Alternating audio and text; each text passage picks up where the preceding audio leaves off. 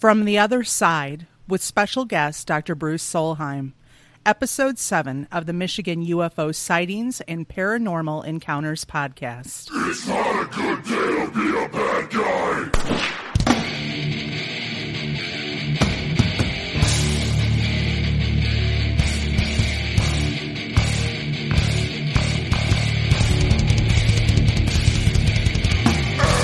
Hello, and welcome everyone to the podcast. I am your host, Wayne, along with my lovely co-host and wife, Michelle. Hey there. Coming to you from the glacial dumping grounds known as the Michigan Basin, where we cover such topics as UFOs, aliens, conspiracy theories, paranormal encounters, ghosts, the Michigan Dog Band, Bigfoot, and all things paranormal and strange in and around Michigan. Hey everyone, we're back. Hello, everybody. Yeah, we took a quick break there just so we could get the school year all closed out. Close out what I would consider quite the dumpster fire. Yeah, what a 2020, 2021. What a crazy school year it's been. Hopefully getting back to normal next year. Can't wait for that. Yeah, resting up now. So what a crazy podcast we have today. Oh, tonight is an interesting discussion. It was fantastic, and I can't wait to get this going. So as we add that little teaser in there for everyone to continue listening. So with that being said, I have to say a big thank you to everyone who is sharing and spreading the word about the podcast. We're just amazed by how much the podcast and the Facebook group continues to grow. It seems that there are a lot of people not only interested in UFOs in Michigan and the paranormal, but are also having sightings and encounters of their own. So that's great to hear from people and to see that people are listening to the podcast. It's really cool. It's nice to have that local platform that people can share their stories without, critical judgment of others. Yeah, absolutely. Also, on kind of riding on the coattails of that, if you have a story that you would like to tell us or something happened, a UFO or paranormal experience, we would love to talk to you. Please reach out to us at mi.ufo.podcast@gmail.com. If you send us a brief summary of your experience, we will contact you and discuss things further and also try to get you on the podcast. Please note we love talking and we love hearing stories. Yes, and we're more than interested in listening and getting your story out there. So please contact us again at mi.ufo.podcast@gmail.com. This will also be listed in the show notes.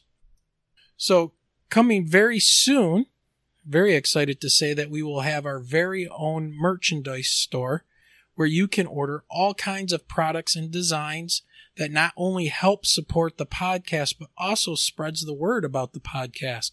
So be watching on the Facebook pages for any information on that coming up. We got some really cool things. Yes, I wore one of my shirts to work. Yes, and I'm very happy with the products that we're getting from our company. So awesome job. Great artwork. And my daughter did all of the artwork for us. So shout out to Abby. And thank you very much for doing that artwork. So since we have a very long interview today, how about we just jump right into that time? It's the What's in the News time. Yes. What is in the news?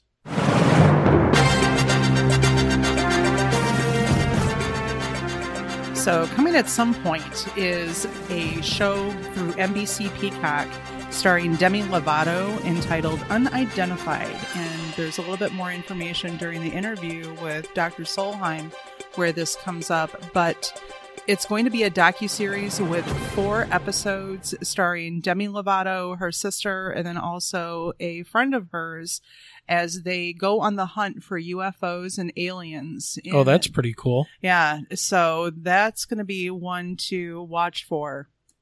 And that's going to be on NBC Peacock? Is that like the streaming service of NBC? Okay. Yes. So yeah, keep an eye out for that.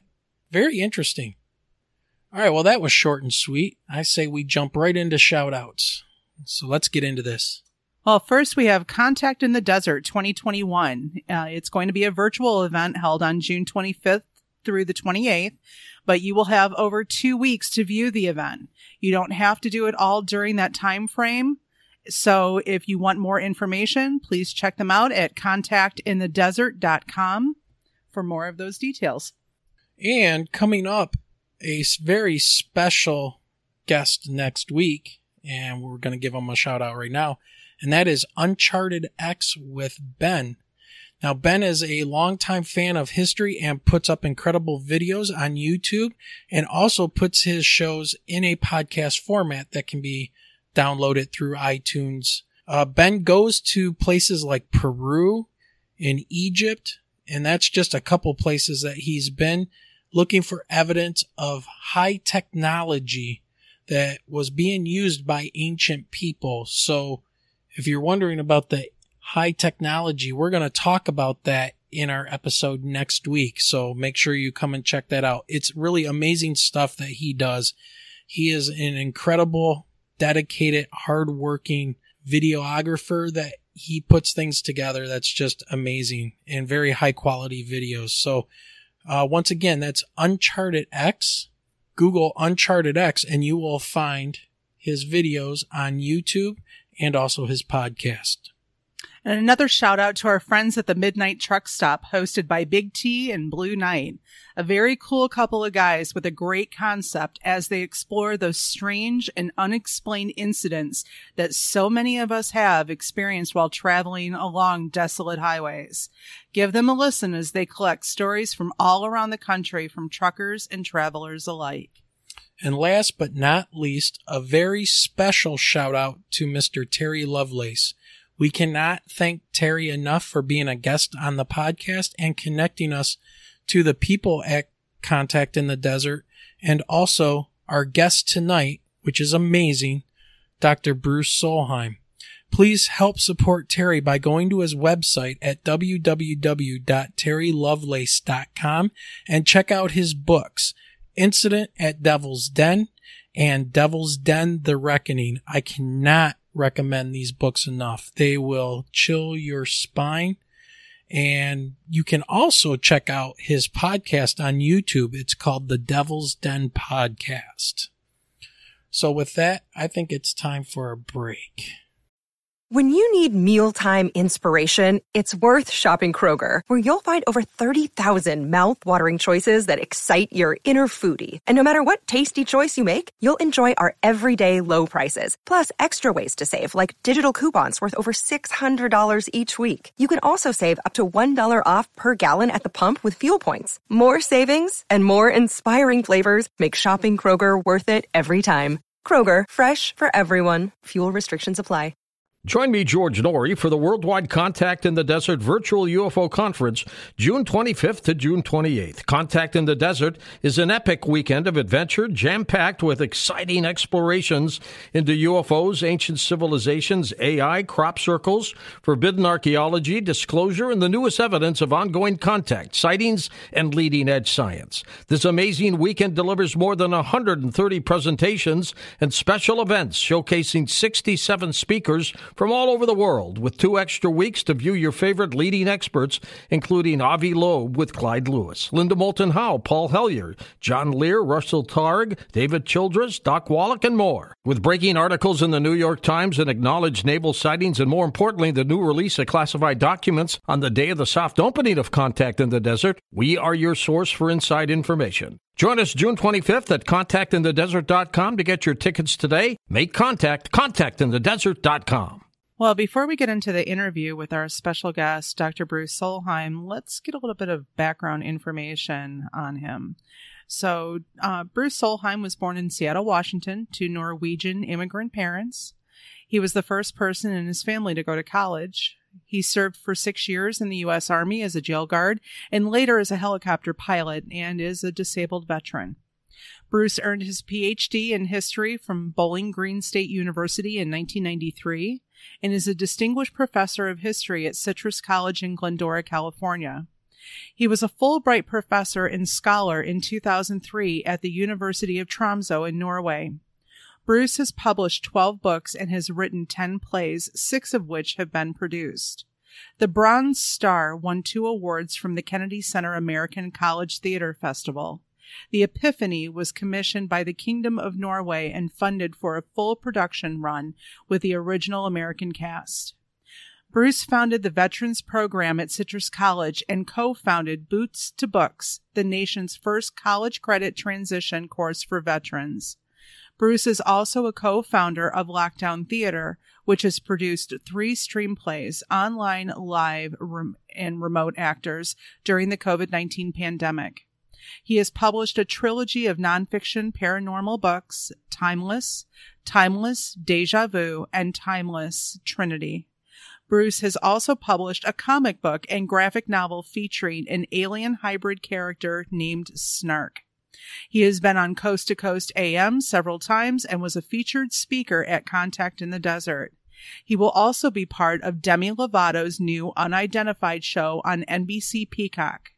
Bruce is happily married to his wife Ginger and has 4 children and 2 grandsons. And ladies and gentlemen, without further ado, please help us welcome Dr. Bruce Solheim. All right, everybody, welcome back. We are joined right now by the one and only Dr. Bruce Solheim. And basically, I want to turn this over to him right from the beginning. And so he can talk to you and introduce himself to our audience. And we're going to go on a crazy journey.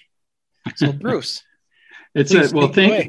Thank you very much, both of you. And it's always dangerous to hand it over to a professor who, lectures for a living.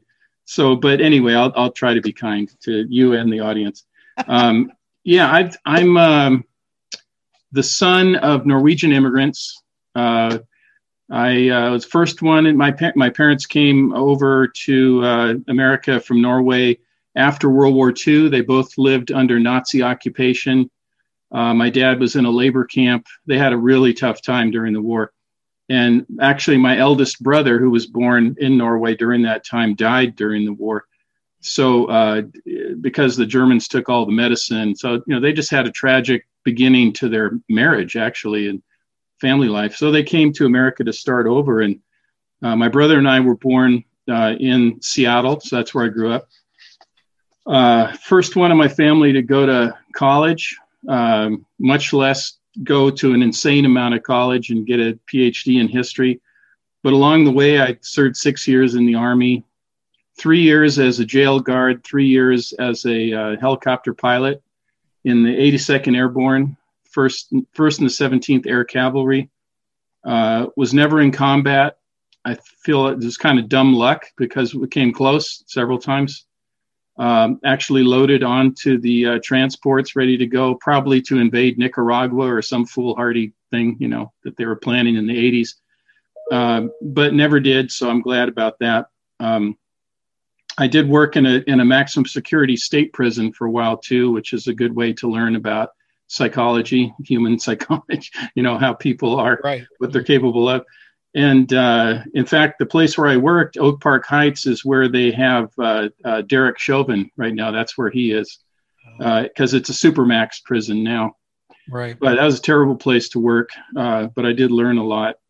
So along the way, I kept getting, college credits, and eventually was able to go to Bowling Green State University, get a history degree, and started teaching part-time, worked at Boeing for 6 years as a defense contractor, B-1 bomber project, had a top secret clearance at one point.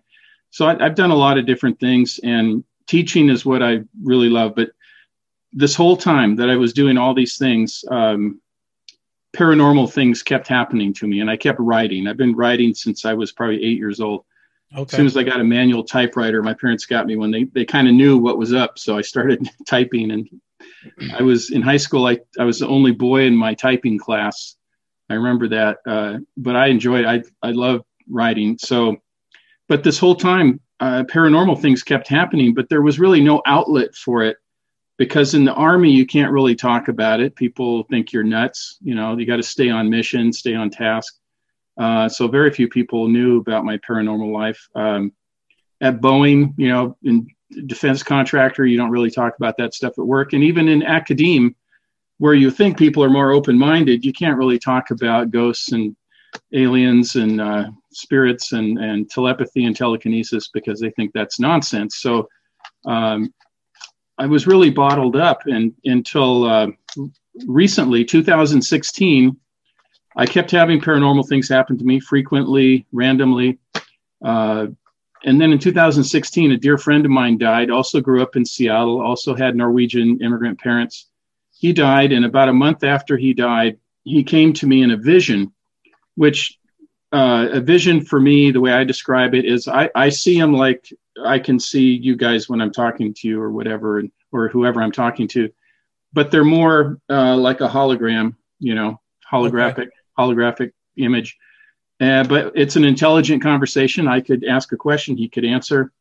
And I asked what many people would ask if they were startled by seeing someone who had just died appear before them. I said, "What's it like to be dead?"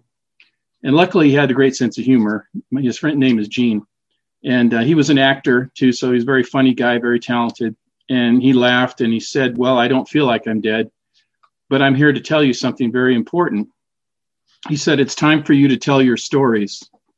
You've waited long enough. You need to start telling your stories, write your stories, publish your stories." And he even gave me the name of the book that I would write. He called it Timeless.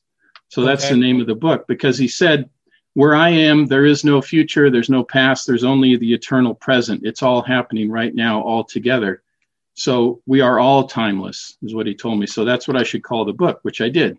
I'm not going to argue with my friend, the ghost, right? So I ended up writing 3 books, documenting 89 different experiences I've had from age 4 until the present, ranging from full-bodied apparition, ghosts, to telepathy, telekinesis, cryptid type stuff, alien stuff, mediumship, you name it. I've had the experience. And I think, I'm very grateful to Gene. I always mention Gene every time I talk about this, because if it wasn't for Gene, I wouldn't have written those books. We wouldn't be talking right now. I was too afraid to tell the stories. I had tried early in my career, teaching career. I found a person I thought would be cool to talk about it to, an anthropology professor. She was into ancient rituals and magic and stuff. And I thought, so I told her about an alien contact I had, and I was wrong. She was not ready for it. Oh, and wow. She just looked at me and she said, "You're a pretty spacey dude, aren't you?" Oh, yeah. And I said, "Well, yeah, I guess so." And then I just put it away, and I didn't talk to anybody else until 2016. So I really thank Gene for doing that. And there's been no retributions. I really had no reason to be afraid, because now I have people coming up to me at the college, other professors. They want to tell me their ghost stories or what's happened to them, their UFO sightings, whatever. I'm kind of a safe harbor for that. And the administration hasn't gotten after me. So they've actually allowed me to teach a paranormal class. Nice. I teach my regular history classes, and then in the evenings, I teach a paranormal personal history class. So I've been allowed to do that. So that's been very rewarding. And my recent book, this is the 4th paranormal book, because before I started writing these paranormal books, after I talked to Gene in 2016, I wrote typical history, political science type books, ranging from the Vietnam War to a U.S. history textbook, to women's leadership, to foreign policy in the Nordic region. Pretty, standard stuff. Right. So there's a real departure there. And I had done some mixed my historical research with theater. And I did write some plays, and now 6 of them have been produced. So I've done that as well as the paranormal stuff. So that's kind of another topic, but I haven't looked back, and there hasn't been any negative repercussions. My wife is very supportive. She has had some paranormal stuff, but I wouldn't say she's like totally on board with it. When I tell her, "Oh, I just spoke to, somebody who's deceased recently," she'll say, okay, that's great, but can you come help me dig a hole in the garden, that kind of thing. Right. So she grounds me, which is very important in this whole paranormal alien UFO world, to be grounded. And because if you're in that world the whole time, I don't know what would happen. You just never come back to Earth or whatever. So, or into this dimension. So yeah, that's one thing I've noticed. When Michelle and I had our experience in our sighting here in 2018, we didn't know what to make of it. Mm-hmm. And we just started a Facebook group and started accumulating people, asking them what they saw. Mm-hmm. Said, hey, this is a safe place for you guys to come tell your story. Yeah. And then the next thing we know, 2 years later, we've got, over 2,000 people in this group. I was like, maybe we should start a podcast. The podcast is blowing up. It's we got Terry, Terry Lovelace, which shout out to Terry, thank you for introducing us to Bruce, because if it wasn't for Terry, we would not be having this conversation right now, because he introduced us and via email, and here you are, which is great. But now we're in 23 countries, and I don't know, I sound like your wife, Bruce, and helping keep this guy grounded. But that's just it. It's like we are being, I don't want to say, we're seeking out the knowledge of what this is going on, because like you, I have a background in aviation. I was working toward my private pilot's license, and you know how expensive that can be. But I grew up in a household where my dad was a pilot. He recently retired from United Airlines as a captain. So from the time I can remember, I've been in airplanes, flying everywhere. I remember getting a tour of a cockpit of a 747 on our way to Hawaii. As a little kid, that was awesome. I think I was like 10 or 12 years old at the time. And when my dad flew for, what was it, American Eagle or United Express, when I would fly, he would take me on trips with him. So I would be able to either sit in a normal passenger seat or first class, which was cool because the planes weren't filled up back then like they are now. Or they would have me go sit in the cockpit in the rumble seat. Like, right. And I in the jump seat. In the jump seat. Thank you. And watch everything happen. So I've been around aviation and things like that. And it's just been like being pulled along at this point. And I think it's very important, something you said there about being grounded. Our jobs as teachers, being there for the students and being in a school and having those kind of jobs, I think helps us keep grounded. Yes, but very much so. Yeah. But it's also like this weird journey that we're on right now that's kind of taken off. That's brought us to Terry, to you.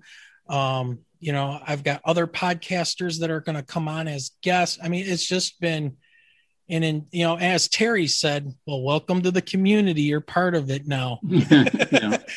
Contact in the desert. And I think you're going to be a speaker there as well. Right? Yeah, I'm one of the speakers. And then also I'm on a panel with some luminaries. I don't know how I ended up on this panel, but Terry's on that panel, and Whitley Strieber's on that panel. And Ralph Blumenthal, the New York Times editor guy. I was like, I'm thinking, wait a second. I think they slipped me into the wrong place, but right. I mean, I've known Terry for a couple of years now, but he is really, he draws a lot of attention. He has a very unique story, very cool story. And he's drawn attention from not only the community, but government types too, that he sometimes talks a little bit about. And I'm not at liberty to say, let him speak for himself, but he's drawn a lot of attention because of his experience happening during his time in the military, and also being involved with the intelligence agencies at the time. Right. I think there's a lot of that. Lou Elizondo actually spent a couple days with him. That's what he had mentioned in the interview that we did. So, that's no small feat to have something like that, happen. But going back to your point, I want to back up for a minute. And when you talk about being with the 82nd Airborne, I was with the 101st Airborne as a grunt. But you talked about being a helicopter pilot. Are you still a pilot? Do you still fly at all? And did you have any experiences or see anything while you were flying? I had a paranormal experience when I was flying solo. When I was still in the training helicopter, we had this Hughes 269. Military calls it a TH-55.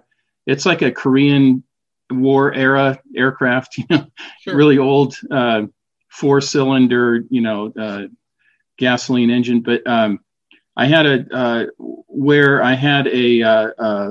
malfunction with my anti-torque pedals. They got stuck, and of course, without the anti-torque pedals, you're just going to spin out of control, Right. So I was able to somehow land it. It was an emergency landing, but the whole experience was so surreal because I had to come and land anyway because I was flying, and this horrible storm was coming in, like it was going to be a tornado. It was almost like from the Wizard of Oz. You could see it coming, and I thought, man, I got to get back. So I was quite a ways away from the airport, so I had to come back and then I had that malfunction with the pedals, and I thought, oh, this is great. I'm going to get stuck up here. I'm not going to be able to land. I'm going to get struck by lightning or something.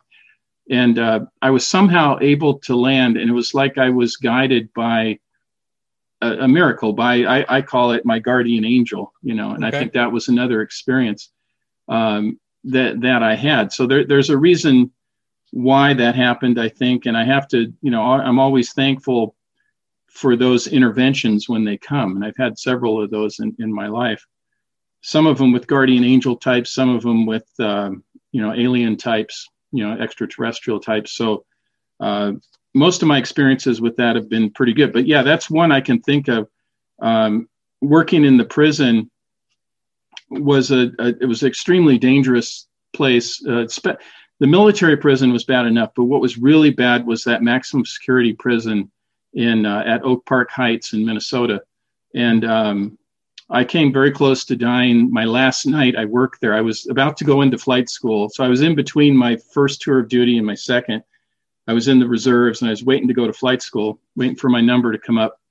And so I had one last night in the maximum security prison, and I had some close calls with guards as well as prisoners. I couldn't trust anybody, as I found out.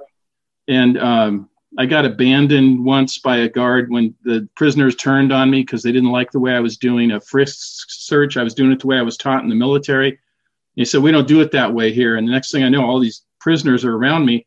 And I turned to the other guard for backup, and he split. I thought, that's the way they work around here. So I said, hey, fine, go. I'm not even going to search you. And they're like, that's the way. All right. That's the way we do it. So I thought, okay, I got to get out of here. But the last night, there was a fire, and I just barely survived. We pulled some people out of some cells with black smoke. Somebody lit their mattress on fire. So I think my guardian angel was at work there too. I coughed up black things out of my lungs for a while after that.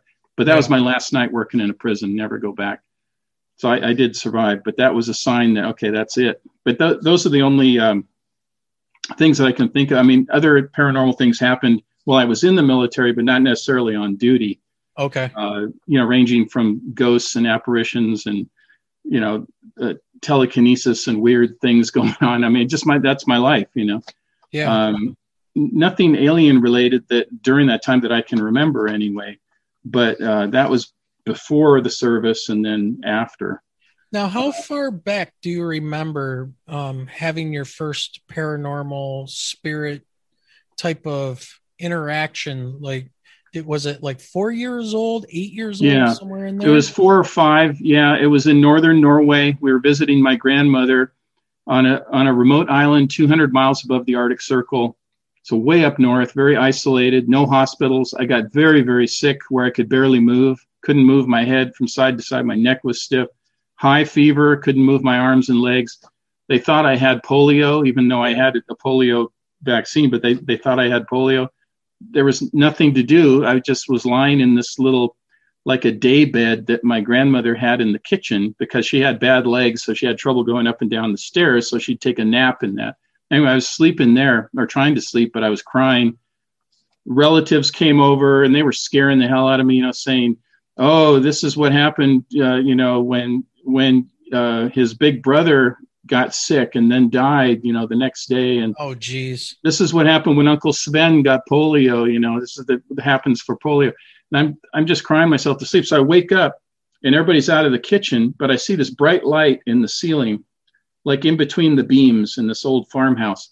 And the bright light was very warm and it was very reassuring. And for some reason, I just stopped crying and I didn't worry. I just said, I'm okay. I'm going to be okay. I felt like everything would be okay. Went back to sleep. When I woke up again, my grandmother and my mother were in the kitchen. And I got up and I ran around and they said, "Oh, you're fine." And my mom said, "It's a miracle." And I said, "Yeah, I saw this bright light." And then my grandmother and my mother said, to describe it. And they said, "That's your guardian angel." Huh. So from that point on, I was a believer.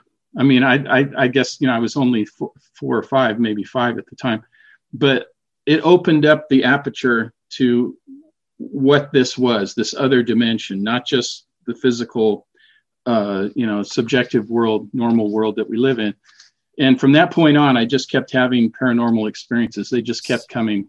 Yeah. It sounds like almost like a near-death experience. Yes. NDE. Yeah. Yeah. It's very close to a near-death experience. I mean, I don't know, if we weren't in a hospital or anything, but I would say I was extremely ill. What it was, I don't know. Some people, I've had a nurse say they thought it was rheumatic fever or something. Maybe it sounded like it, or maybe meningitis, which is very, very serious, spinal meningitis. Yeah. But I was cured like within a few hours, within, a day. So it was a miracle. And that was the beginning. And from that point on, stuff kept happening. I had the first alien experience, I remember, extraterrestrial experience, was in 1964. And it was very traumatic, but it was also a helpful experience, kind of like I was rescued. And just a long story short, we had some neighbors that lived above us, and they used to babysit me when my parents went places. And I knew there was something wrong with that family. They were just weird. And the husband was really weird. He was like one of these adults who acts like, when you're a little kid and adults act like little kids, you wonder, it doesn't seem right. He was acting, kind of silly and stuff. And, yeah. Not like a funny uncle kind of silly, but kind of like really creepy silly. And he used to try to give us little Dixie cups with what he said was juice, but it smelled funny, so I didn't drink it. So there's just a lot of warning signs for me. And then he would he would go hide in a dark closet, and then he would have us come into the closet, close the door, and be in there with him. And I wouldn't do it. I was too afraid, but other kids did. And this is after he gives them the little Dixie cups. You know where this story is going. This guy's a child molester, right? Yeah, sounds very creepy. I had this vision of what I now know is an extraterrestrial in my backyard between their house and my house. And he appeared there. And he was scary looking. I mean, he was really tall. He had the upside down teardrop shaped head with the big slanted eyes. And he didn't tell me his name, but he said that he would protect me. He said, "Don't go up there anymore." And I said, "Well, what about my parents?" He said, "Don't worry about that. It's taken care of. You don't have to go up there anymore. Just tell your mom you're not going to go up there anymore." And I said, "Well, can I tell them about you, my parents about you?" And they said, "You could, but they probably won't believe it." And I said, "Well, how do I know, because I was suspicious even as a little kid. I said, "You look pretty mean and scary, like a monster. And he looks like a normal guy. How do I know you're not the bad one?" Right. And he said, "You can't," but basically it comes down to, you can't judge a book by its cover. Even though I look scary, I'm good. And he looks like a normal person, but he is evil. And and that's a lesson that I took with me from that. And, I do remember that evil man in that house. He did tell us, he said, "If you tell your parents about what's going on here," well, first he asked us, what was the scariest thing we could think of? He's kind of priming us, right? Whatever they call that.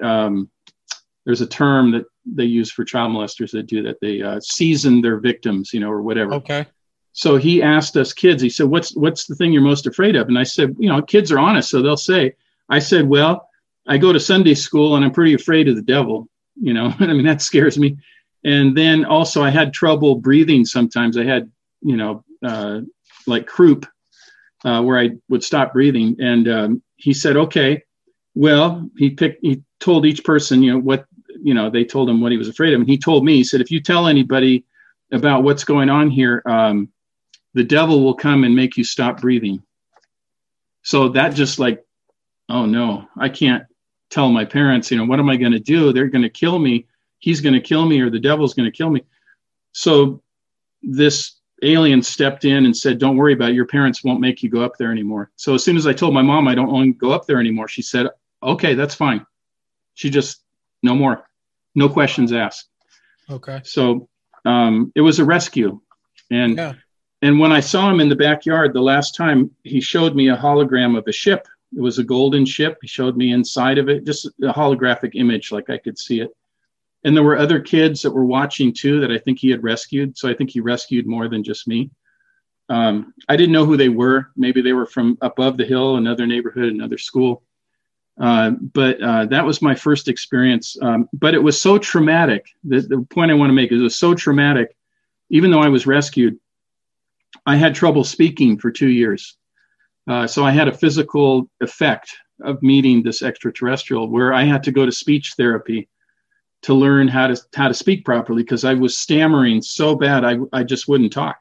Sure. And they pulled me out of school for a couple hours a day. And 2 years later, I was able to start talking. And now I talk for a living. So it's kind of ironic when you think about it. Wow. So I consider it a good trade-off. He rescued me from that evil man. I had to go through 2 years of speech therapy. But so that was the first truly extraterrestrial experience I had. And I've had, several others since then, but including what my latest book is about, Anzar the Progenitor. As it turns out, Anzar the Progenitor, who I wrote this fourth paranormal book about, is an ancient alien mystic. He was the one who rescued me in 1964. I didn't know his name. I didn't know who he really was. I just knew that was him. And I've confirmed it now. So he's been with me my whole life, contacting me. And now I finally wrote a book just about him. I've mentioned him in the other paranormal books, but now this book is just about him. And so that's the latest book that I've written. And I'm in contact with them every time I take what I call a meditative spirit walk. Okay. I do these about 4 times a week. I'll go on a long walk and I'll get into a meditative state and I'll communicate with my friend Jean, my mom and dad, other relatives. Some people have special requests. My Uncle Harry died. Can you try to reach him? And, I'll do that. But I always talk to Anzar. And he has given me some very good advice and information, which I can share with you if you want. Yeah, absolutely. And he's also giving me warnings, which are kind of scary. And most of those warnings have come true. So I'm not saying I'm a prophet. I'm just saying that Anzar has given me these warnings that I can give other people, not so they freak out or to cause consternation, but to help people prepare for what's going on, which I think you guys know, this paradigm shift, this what he calls a leap of consciousness that is occurring with human beings. And some people are on board and some people are going to resist, and it's going to cause a lot of turmoil. But like for instance, he told me a year before COVID, he said there would be a series of calamities that will strike the whole world. And he said millions of people will die. And he said there's some things you can do to prevent or mitigate, but really it's going to, it's going to affect the whole world. And so we were pretty prepared, my wife and I, because I share with her what he tells me. Then in September of 2020, he told me that there was turmoil going on. There were riots and stuff in every city. He said there's going to be a pocket revolution within the country. He called it a pocket revolution. And then he also said a pocket revolution or insurrection. He used the word insurrection. Now, I know maybe that's politically charged, depending on what people's politics are, but sure. that is the terminology that's generally used for what happened in January. He told me this in September. I shared this with Terry and other people that are in this group that I'm in, the CERO group, Close Encounter Resource Organization. And so I was not surprised when that happened. And I mean, it's not just about prophecies or prediction. He always says, because he tells me to be careful, when I'm sharing the information, because he said predictions can be wrong, but preparations are never wrong. It's okay to be prepared. It may not happen exactly the way we think it will, and it may not be as bad, or it may be worse.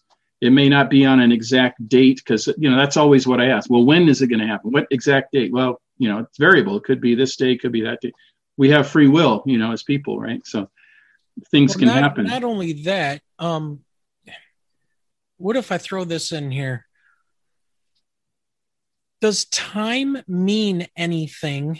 Like when you were talking to Gene, would time mean anything to them in order to, like for Anzar to make a prediction? Is time meaningless to him? It is, and that's why they kind of they shun away from giving exact dates, because in which dimension is that operational, that kind of thing. There's that problem. There's the problem that they don't have linear time. So, but I think he understands the limitations that I have. I kind of understand all that, how that works. But it's the quantum universe is what they're living in. My theory is that the ghosts, the aliens, and the alien world, the spirit world, and the quantum world are all the same thing. They're all operating at that objective level of reality, or what physicist David Bohm would call the implicate reality, which is different than our explicate reality, what we live day to day. So yes, so there is oftentimes translation problems with that, but everything he said has generally happened, and I've shared these things with Terry, and I'm always careful when I tell other people. Like today, I did a spirit walk, and I did it on Facebook Live. Oh, now I did one before, just to, so your listeners know, I do one before because I don't want to get some really startling information and then do it live on Facebook, and I'm all, freaked out about it. Or I usually don't get freaked out, but I want to make sure that other people don't freak out. So I'll do one a little before, so I know what to say during the Facebook Live. So I can kind of like tone it down, or just kind of frame it in such a way it's, okay, this is just, I think, what's going to happen, but we need to be prepared. Let's not freak out about it. Preparations are never bad. But what I can share with you today, for instance, is it tends to be a little more exact than I usually get. And I'll just share with you what happened last night. I get visions all the time. Things come to me. Last night in my head, when I was sleeping, I kept thinking June 30th, like big red letters and numbers, June 30th. And I woke up and I was still seeing it, June 30th, kind of like a digital clock, or, on the wall or something. Like, we don't have that, but that's kind of, it was very bright. Mm-hmm. So today during my spirit walk, I asked Anzar, what is this about June 30th? And what June 30th? Is it like the coming up, in 18 days, or June 30th in the past, or in, the future, or whatever? And he said it was the 18 days. And he said, well, in about 2 to 3 weeks. And I said, well, what's going to happen? And he told me that there is going to be how do I want to put this? A major disruption in our everyday lives. And it won't just be for us, it'll be worldwide.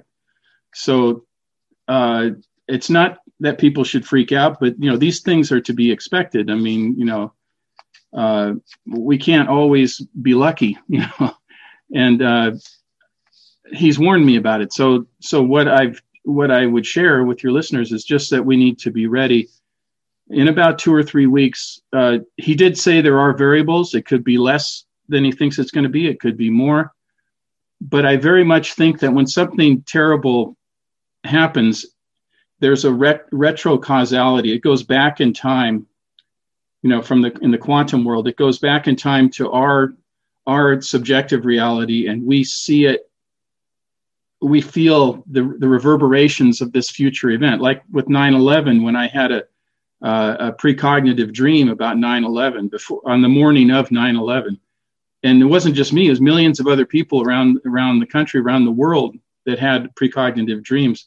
When something is so cataclysmic, it goes back in time and gives you kind of like a signal and a warning, to be ready. And I think that's what he's telling me. And whether it's June 30th or 2 or 3 weeks from now, or approximately around that time, there is something that is going to, he said, he used the words a major disruption. Now, when I think logically as a historian, I trained in political science too, I think, well, what possibly could it be? Is it like these hackers? Are they going to go after infrastructure? Well, that seems pretty likely and actually pretty easy based on what I've seen so far. So, Anzar won't pin it down, but, those are likely scenarios. Also, isn't it very suspicious that you hear nothing? You hear all about UFOs here, about this disclosure thing or whatever on the 25th, which I have a whole opinion about that, but you don't hear anything coming from our adversaries about it. Aren't they worried about it? I found one tiny little article from a communist Chinese news source saying that they take it very seriously, but that was it. Very little information. Yeah. And are they serious? Are they making it up? Who knows? But you're hearing nothing from the Russians. You're hearing nothing from Iran. You're hearing nothing from the Chinese. So what is going on? Yeah, what is going really on? Bizarre. Yeah. Yeah. Now, I know we're an open society, so everything is kind of out in the open, to our detriment sometimes in terms of foreign policy. Yeah. But, having worked in, with security clearances and stuff, but still, it seems rather odd. So anyway, I just wanted to share with you that. That's the type of thing that's one of the things that Anzar does for me. But I want to share something more positive. I mean, that's just kind of like. Before you go positive, can I ask you a question? Yeah, sure. Go a little bit of the dark road. Yeah. At least how I see it. As I sit and I have these thought experiments, and I talk with some very bright colleagues of mine at my school. Children and technology and the cell phones and almost this cybernetic kind of everybody's connected on the phone, getting basically getting programmed and getting their marching orders from, little snippets of a headline where they're drawing their whole worldview now on, very little information. They see a headline that says strawberries now cause cancer or something like those lines. And they not only do they buy into it instantly, they will propagate that throughout social media. And I see with like my students, they no longer really, and I'm generalizing, but this is how I see it, especially this year with COVID doing the virtual teaching. They're more interested, instead of learning something and getting the grassroots in the basic fundamentals of learning something, whether it's the scientific method or whatever the case may be. It's more about Googling, and whatever comes up on that screen is true. Now, in any of your visions, I call them the Walking Dead syndrome. I watch people walk around, their heads are down. They're not looking. They're not communicating with people standing around them. And they just kind of go about their business, and whatever that phone says or whatever the screen tells them, they do it almost without question or believe it. In any of your premonitions, contacts, anything like that, have you ever been told, hey, you guys got to put the brakes on this technology? You got almost 3 billion people out there that are forming their worldview based on social media. Mm-hmm. You know, anything along. So before you go into the happy place, I'm going down a dark road a little bit. No, I see it as very negative in that regards. It can be very much so. And it reminds me of when I was a little kid. You know, I was always told, oh, the robots are becoming so human-like. You know, they're making them. And I always thought, I'm not worried about that. I'm worried about humans becoming like robots. And then, of course, you know, you see, you know, there were science fiction shows where that was true, you know, whether it was Star Trek or whatever I was watching at the time. Sure. And so I had that ingrained in my head. And I very much agree with you, what you're saying. It is worrisome. I see the way students react to what's going on. There is a global surface flypaper knowledge with no depth. And I'm not saying they're dumb, because they're not. They're extremely smart, my young students. But they're being sold shortcuts to everything, you know, kind of like cheat codes in games, you know, or whatever. Yes. Yeah. And those shortcuts are allowing them to be manipulated. So I spend a lot of time talking about what propaganda is. It's almost like cult, like being in a cult. Yes, it is. It's very worrisome. And it doesn't even have anything to do really with politics, because politics is just what somebody uses to get the power that they want. And it doesn't matter whether they're extreme left, extreme right, extreme people who don't care about individual rights or what, you know, people thinking for themselves. They want to push people in one direction or another. And we know that the easiest way to control people is through fear and anger. And if you can get people afraid or angry or both, they're like putty in your hands, or like a cell phone in your hands. And it's making you afraid. It's making you hateful, you know. So I'll say this, that I do agree with that. And it is something I'm very worried about. And when, you know, Ansar warned me about a pocket revolution, I just thought of this now when you said that, the pocket. What's in the pocket? The phone. The phone. All the kids have their phone in their back pocket. It's a pocket revolution. I didn't even think of that until just now. I put together, see, this is what's so wonderful about these conversations, is I only have a little piece of the puzzle. You have more pieces of the puzzle. I'm putting it together. So it's starting to make sense to me when he said pocket revolution. There you go. It doesn't have to be literal, you know, or it could be literal. It could be. Yeah. Yeah. So maybe it really is a pocket. Like Ansar has always told me, you know, to be the light. He said, be the light. I just recently found out, reading some papers, that DNA, our DNA, emits light, emits photons. And they think that's related to how the paranormal works, how telepathy works, how telekinesis works. So when he tells me to be the light, we do emit light. We are light creatures. And you hear people saying, oh, I'm doing light work. You know, you hear people, new age people, they'll say, hey, I'm doing the light worker stuff. We are light. We are waveforms, you know, to put it into the quantum realm. Well, so then that brings up a weird... It all makes sense to me now. It all makes sense. But the pocket revolution with the phone, that's freaky, man. That really got me right there. Wow. And, you know, you bring up light work. And I always, when I was a kid, I remember seeing, I don't know if it was a Donahue show. I don't know. It was ages ago. But there was a time there in the late 70s, early 80s where people were going around saying they could read auras of people, reading auras. Now that you bring up the whole, you know, DNA is emitting light, or at least photons. Now it makes me wonder, like with you became very sensitive when you had that sickness, and it's almost like you stepped across in through this, and I'm picturing this in my head. It's like a doorway, and half of your body's through it, and the other half isn't. And it's like an elevator door. It wants to close, but because you're straddling both sides of this these realms, it stays open for you, which I think makes it very easy for you to pick up on these signals that you are getting, or whatever it may be. I have no idea. It's just amazing. It's just I think you're right. Some people call it a signal line.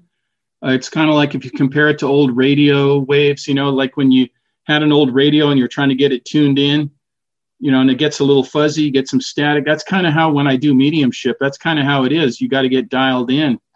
And sometimes it's very clear, like you and I are talking right now. Other times it's like, you can barely understand what they're saying. And then it's whatever language they're speaking that somehow I understand symbolically. Sometimes they show me images, rather than words. And sometimes I see handwriting. I mean, it's pretty wild.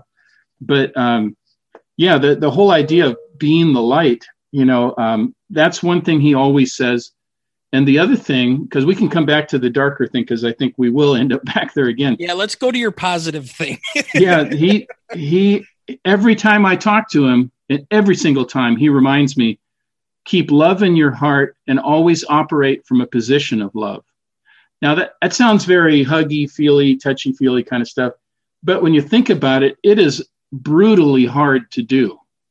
It is really hard, especially in the world that we live in, where people are so polarized and yakking at each other and neither one listening, and so angry and so manipulative, and and they're doing it in front of children, and children listen and they get all confused. And he said, keep love in your heart and always operate from a position of love. And that includes, our so-called enemies, the Chinese, the Russian. What do they want? What does the average person in China want? I think they want the same thing you and I want. Of course they do. But who are these government people? Who are these people in power who are manipulating them? The same people in Russia, Putin, I don't think he's a good guy. He's not a Boy Scout for sure. Nope. Former KGB guy, but and very smart and intuitive. But the average people I know Russian people. They're very wonderful. I've taught Russians up in Norway when I was a Fulbright teacher, and I was a little reluctant because I'd been in the army, and those were our enemy, and they were wonderful students. And I work with actors in theater, and I have a Russian actor. She's a wonderful person, a wonderful human being. So keeping that separation is important, to keep love in your heart and operate from a position of love. That doesn't mean you just give in to the bad guys. If you don't let people hurt you or your family or your friends. You got to protect yourself and protect the innocent. But still, you keep love in your heart. You don't go overboard. You don't go too far with it. Yeah. So I use that every day in my everyday life. It helps with everything. It really does. And some of the other things related to this disclosure thing, I mentioned I don't like the word disclosure. Right. It's used a lot. Now, when you think about it, disclosure, what does it mean? Somebody is disclosing something to you. They're giving you information. They're giving you the truth, right? Which is what everybody says, we want disclosure. We want the government to provide disclosure. Well, for one thing, don't we need to be part of that process? People need to rise up and say, I've also had an alien experience, and I'm not afraid of my boss or my coworkers. The world is paranormal. The paranormal is really normal. The supernatural is really natural. Let's all disclose that information. So it's very personal. And Anzar tells me that it's really the better word than disclosure is revelation. And he said all that implies. So there's a religious aspect of it too, but there's the other definitions, like you reveal, the truth is revealed to you, by you, internally, and you accept it. So when he talks about a leap of consciousness through revelation, that's what he's talking about. We can sit here and wait forever, and we have waited for 70 years for the government to tell us the truth. I don't think they're going to tell us the truth on the 25th, at least not the whole truth on the 25th, even though they say they're going to come out with a report. I'm pretty sure that what it'll be is, okay, UFOs are real. We're not making it up. It's not a hot air balloon, hypersonic hot air balloon or whatever. Yeah, obviously, it's not our equipment. It's not Chinese equipment. It's not Russian equipment. We don't know. But we're not saying it's aliens. Right, right. Well, no, there's already an article in Scientific American magazine that's already stating that even within the annex of all of the reports over the last 20 years, that there's going to be a portion that's left out because it should not be visible to the general public. Yeah. So, I mean, that portion's already out there that we'll never see a full report. It'll be redacted. And Anzar said that's okay. That's to be expected by government types, that they're not, it's up to us to take that leap of consciousness. And if we take that leap of consciousness, it doesn't matter what they say. We know what the truth is. All of us who've had experiences, whether it's Terry Lovelace, yourself, or anybody else, millions of people around the world, we know what the truth is already. So we don't need to wait for them to tell us what we already know. We would like confirmation. I mean, it's nice to talk to people who say, I've seen a UFO too. I've had an alien encounter too. It's nice to talk to them, but it makes you feel like, okay, there's that little skeptical part of me, but okay, I can come back in a little bit more and maybe not be skeptical of my own experience, but it's really a revelation.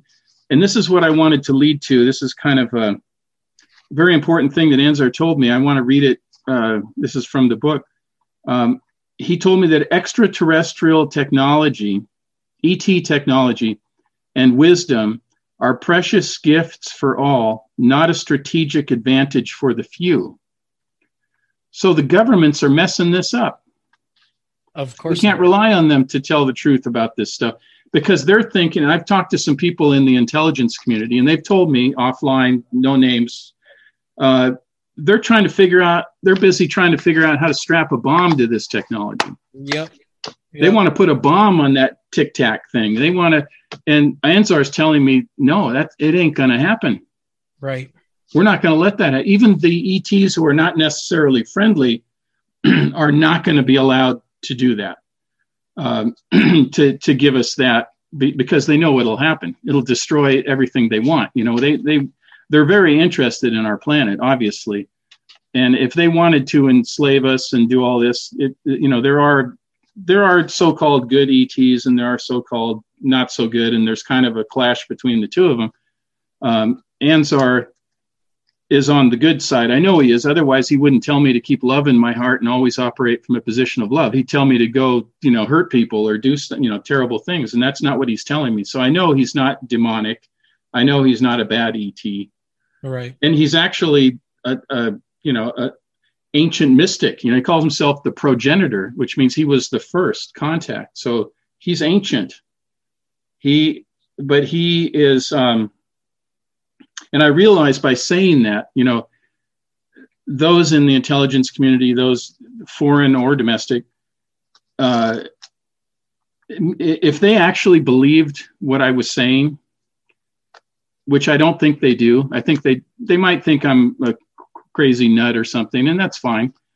But once they do think that I really am communicating with this ancient alien mystic, I'm probably going to get some knocks on the door, several knocks on the door, and maybe more than that. So I think it's the best thing to do, like with Terry, and you guys have talked to Terry, Yep. They're very interested in him. Yeah. Because they know he holds the truth. They know he's telling the truth. He had physical evidence implanted in his body. Yeah. And when people start figuring out that Anzar has been telling me that in advance what's going to happen and giving me this very sage advice, and that's just a couple of things that he's told me, there's going to be a lot more interest. But I told Terry, Anzar has told me part of my job is to help Terry. That's part of my job. And because he's taken a lot of heat. Yeah. And, like I said, there have been government types and other who knows who they are have been monitoring him. So, and it's not paranoia, right. Because he's shown me, I'm a helicopter pilot. So he's shown me some of the helicopters that were buzzing his house all the time. And I identified some of them and others I couldn't identify. But you have to, realize that is something that is, they want to control. Those in power would like to control that knowledge, that wisdom, that technology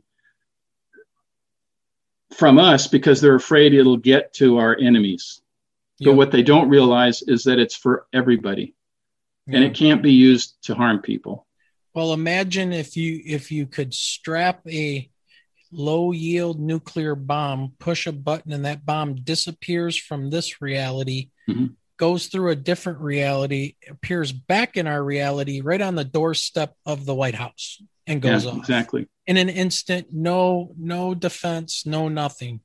Yeah. So I'm sure their response, like I heard Lou Elizondo in many interviews say, it's all about national defense, national security, right? And I can see that. You don't want this stuff to fall into China's hands. But again, it's like the mutual assured destruction type of mentality. Mm-hmm.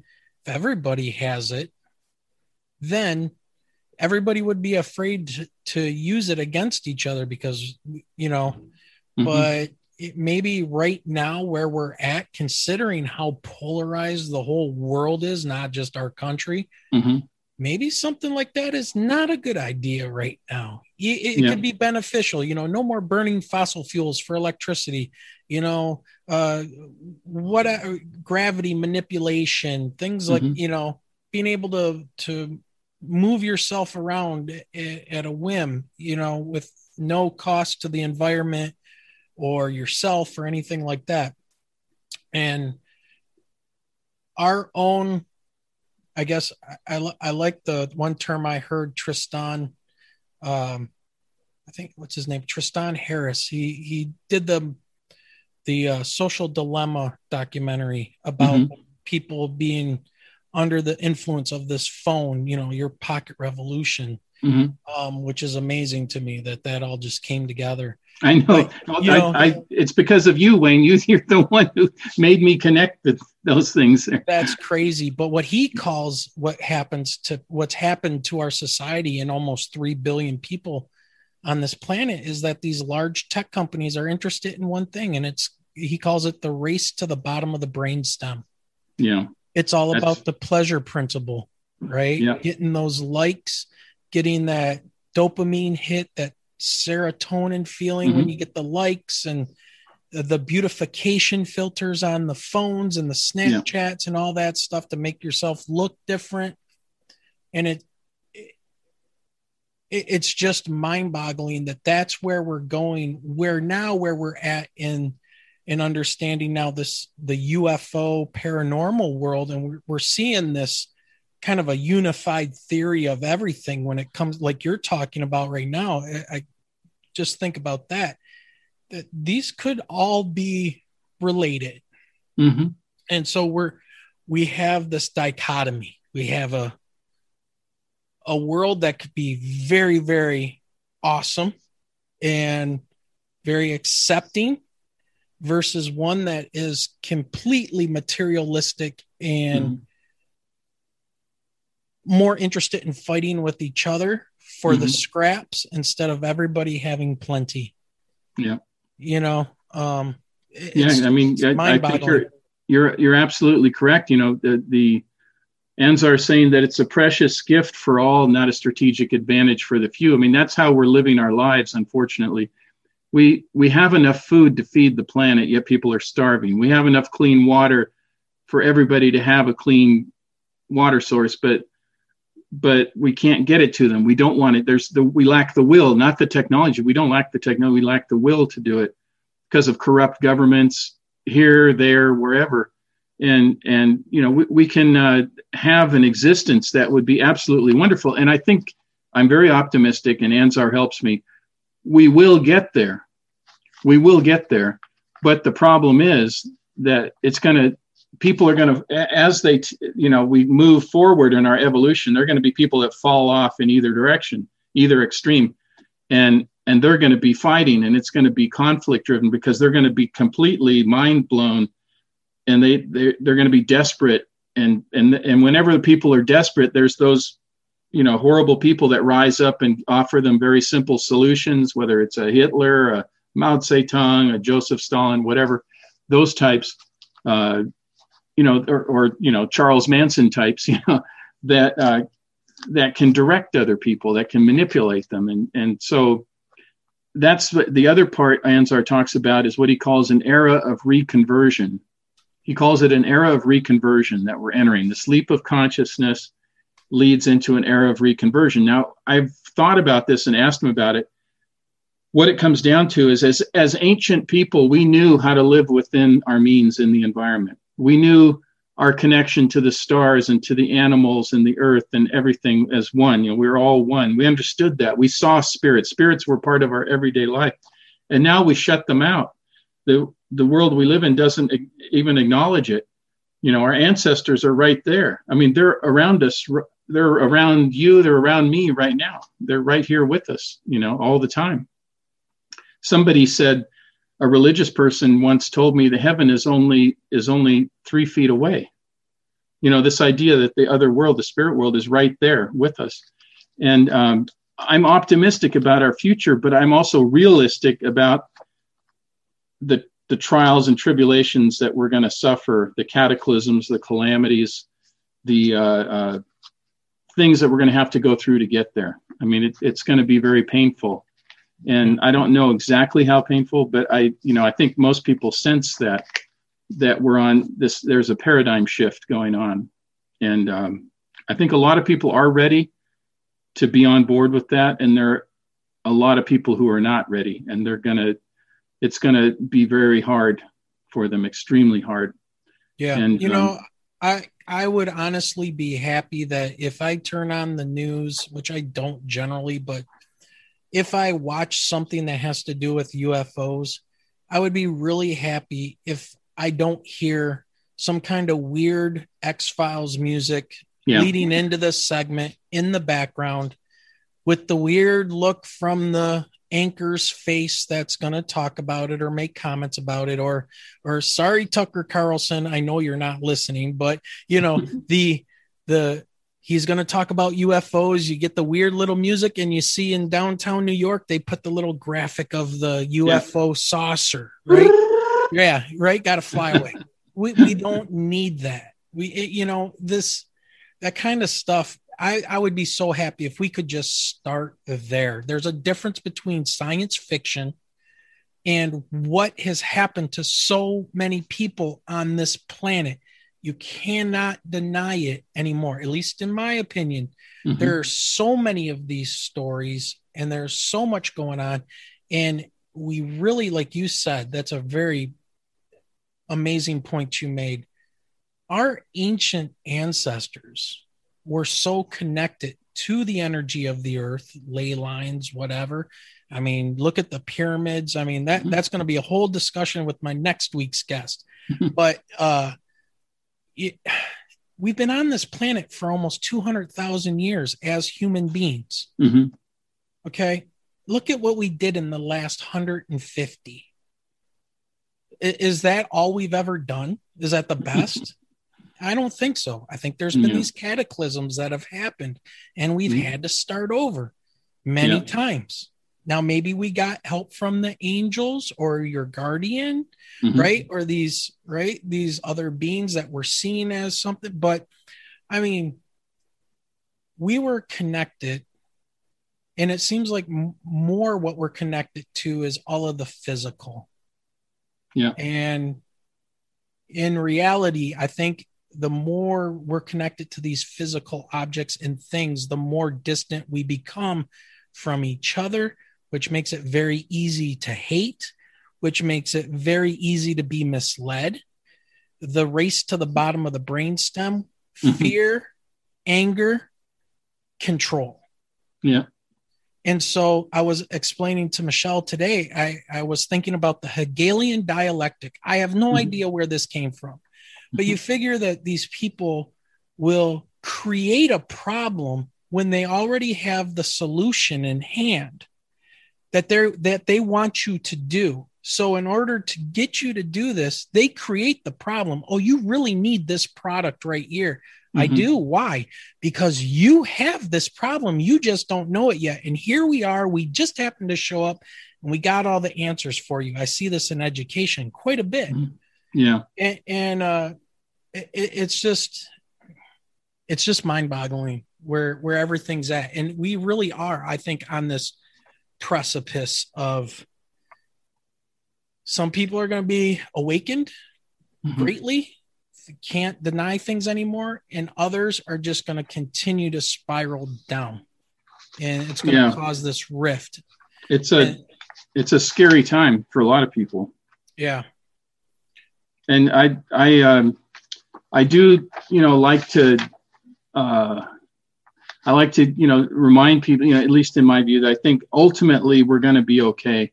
Yep. That doesn't mean everybody's going to be okay, but ultimately we, will pull out of it. And the other thing that Anzar reminded me of is that, ETs are not going to allow us to use nuclear weapons against each other. They're not going to, they've already stopped it already. And we have evidence of that, hovering over nuclear sites and shutting them down. And miraculously, all the centrifuges went down in Iran. And maybe that was the Israelis, or maybe who knows what. And he told me that, they can do that because they have a vested interest in preserving this planet. They don't want us to ruin it. Probably like other planets they've been involved with have been ruined. But they cannot intervene in everything. They can't intervene in conventional warfare. Otherwise, it's the big argument about, with God, it's like this concept of God, the creator, whatever. How can he allow the suffering? How can he allow 6 million Jews to be killed, executed? How can he allow 10 million Russians during the purges to be killed? How can he, allow all these atrocities and children being shot in the streets of Chicago? How can he allow all that stuff? Because ultimately we have to take responsibility. And that's what he tells us. We can't do everything if we do everything for you, you guys won't be able to do anything. You won't have any responsibility. And talking about young people, it's one of the biggest things we do as teachers, teaching responsibility, just basic responsibility. I didn't get my homework done because somebody was mean to me or whatever. You're still responsible for the work. I'm sorry that somebody was mean to you, but you still have to turn in the work. That's your responsibility. And just basic things like that. And if we just rely on, the concept of God, to God do everything for us, or for the ETs as intermediaries to help us with everything, it ain't going to happen. It ain't going to happen. That's not what, they're providing us, as Anzar says, he gives me guidance. He gives me information. He gives us nudges. He calls them nudges, which I think is a funny word for him to use. But anyway, that's how it comes out. When I translate it, it's nudges to move us in the right direction, kind of like nudge. Okay, go that way. But you got to do it yourself. And the thing I wanted to share was, this idea. One of the things Gene said to me, and then Anzar said it too. Gene told me, we are the aliens. And I said, what do you mean by that, Gene? You're a ghost, so you guys are the aliens? No, he said, we are all the aliens. We are all connected. And Anzar said, we are all related. This contact is really a reunion, he told me. And he put in my mind, the history I'm teaching, about the old world and the new world. When they came together, it was really a reunion, because we all came from the same place in East Africa where human beings originated. And then we spread out into all the continents and so forth, and into the Americas. So the old world and the new world, they're actually both old, and they're both related, and we're all related. And we're related to those, what the Native Americans would call the star people. We are all related. And that's the point he wanted to make, that we are all the aliens. Now, some would say, I have a friend of mine who teaches at Montana Tech, Michael, he wrote a book called Identified Flying Objects. Michael, anyway, his thing is that they're time traveling humans. That's who they are. And I told him, I think that's part of it, but I think there's other, non-human races too, but we are still related, different levels of evolution or whatever. And including the insectoids, which is hard to believe, but, I love that story. Was it Whitley Strieber who said that somebody complained to the aliens, that, it's not so bad. It wouldn't be so bad if you guys weren't so ugly. And then the alien said, you don't understand. You're going to look just like us eventually. Wow. Yeah. I thought that was really cool. I think it was Whitley Strieber said that.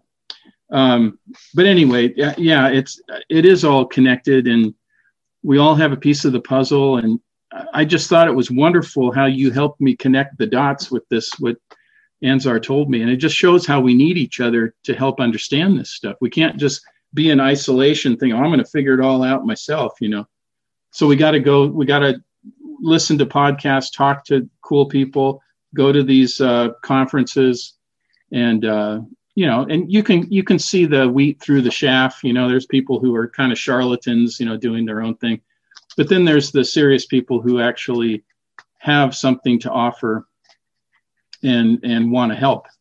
And I'm just a little high school science teacher, but I think about these things. Michelle is a middle school ELA teacher with a background in theater and speech. And we had our experience. And now, I've who was it? Jeremy Corbell, I think, says, weaponize your curiosity. I don't have to weaponize it. It's fully on now. I want to know what is going on. And I can't believe over the last 2 years, kind of how things have progressed and gone. And now the people that I get to talk to about this, and it is readily apparent to me that something is going on. People are having experiences. They are personal to them. So it's different. They manifest, I guess I want to say they manifest differently for people, but there does seem to be like this triggering event, like you when you were sick. Terry, I think, said, and if I'm trying to remember back in his book, he had the monkey people when he was a little child. As a kid, yeah. Yeah. The circus monkeys, yeah. Circus monkey that kind of creeped him out. Yeah. But his experience was not very positive, to say the least. He looks at it a little differently now. He's kind of evolved in his thinking, but still it was traumatic. Just like my early experience was traumatic enough to where I couldn't speak for 2 years. But when I think what the trade-off was, that I was actually protected. So I think Terry's kind of evolved a little bit, but yes, physically he suffered a lot and psychologically suffered, and not just from the alien experience, but from how the government treated him after. Yes, right. Maybe even more so. Making him think he was crazy or whatever they were doing. Yeah, which is outrageous. I mean, that's just outrageous. He is such a special person. So credible, and yet he has people attack him who don't even know him, don't even know the story. They're just professional debunkers. Right. And I don't mind skeptics. That's a natural thing. I'm skeptical about certain things. Right. But a debunker has left logic behind and has an agenda. Yep. To bring you down. They're going to bring you down no matter. It doesn't even matter what they believe. They don't really care. They're going to have celebrity from debunking. Yeah. That's what they're going to do. It's once the intent becomes malicious, then all gloves are off. Yep. And it's not fair, because think about it. Terry, yourself had a very traumatic experience all the way, very specific to you and Terry. But now, who are the easy targets for these quote unquote debunkers to go after? People that are traumatized, so they continue that attack and hopefully to shut you up, to discredit you. And to what point does you telling us what Anzar is telling you, oh geez, listen to this horrible thing that he's saying, that he's being told, keep love in your heart. Oh my God, that's horrible. I must debunk that. What difference does it make at that point? Right? I mean, it's ridiculous. It really is. And so anybody else out there that has an experience, even though they would get the same message at church on a Sunday. Well, but anybody else that has an experience out there, they're gonna run, they're gonna hide, they're gonna have traumatic issues, maybe even suffer psychological breaks because they've had some kind of experience. Who are they going to tell? And why would they want to tell anybody when they think they're going to be discredited, attacked?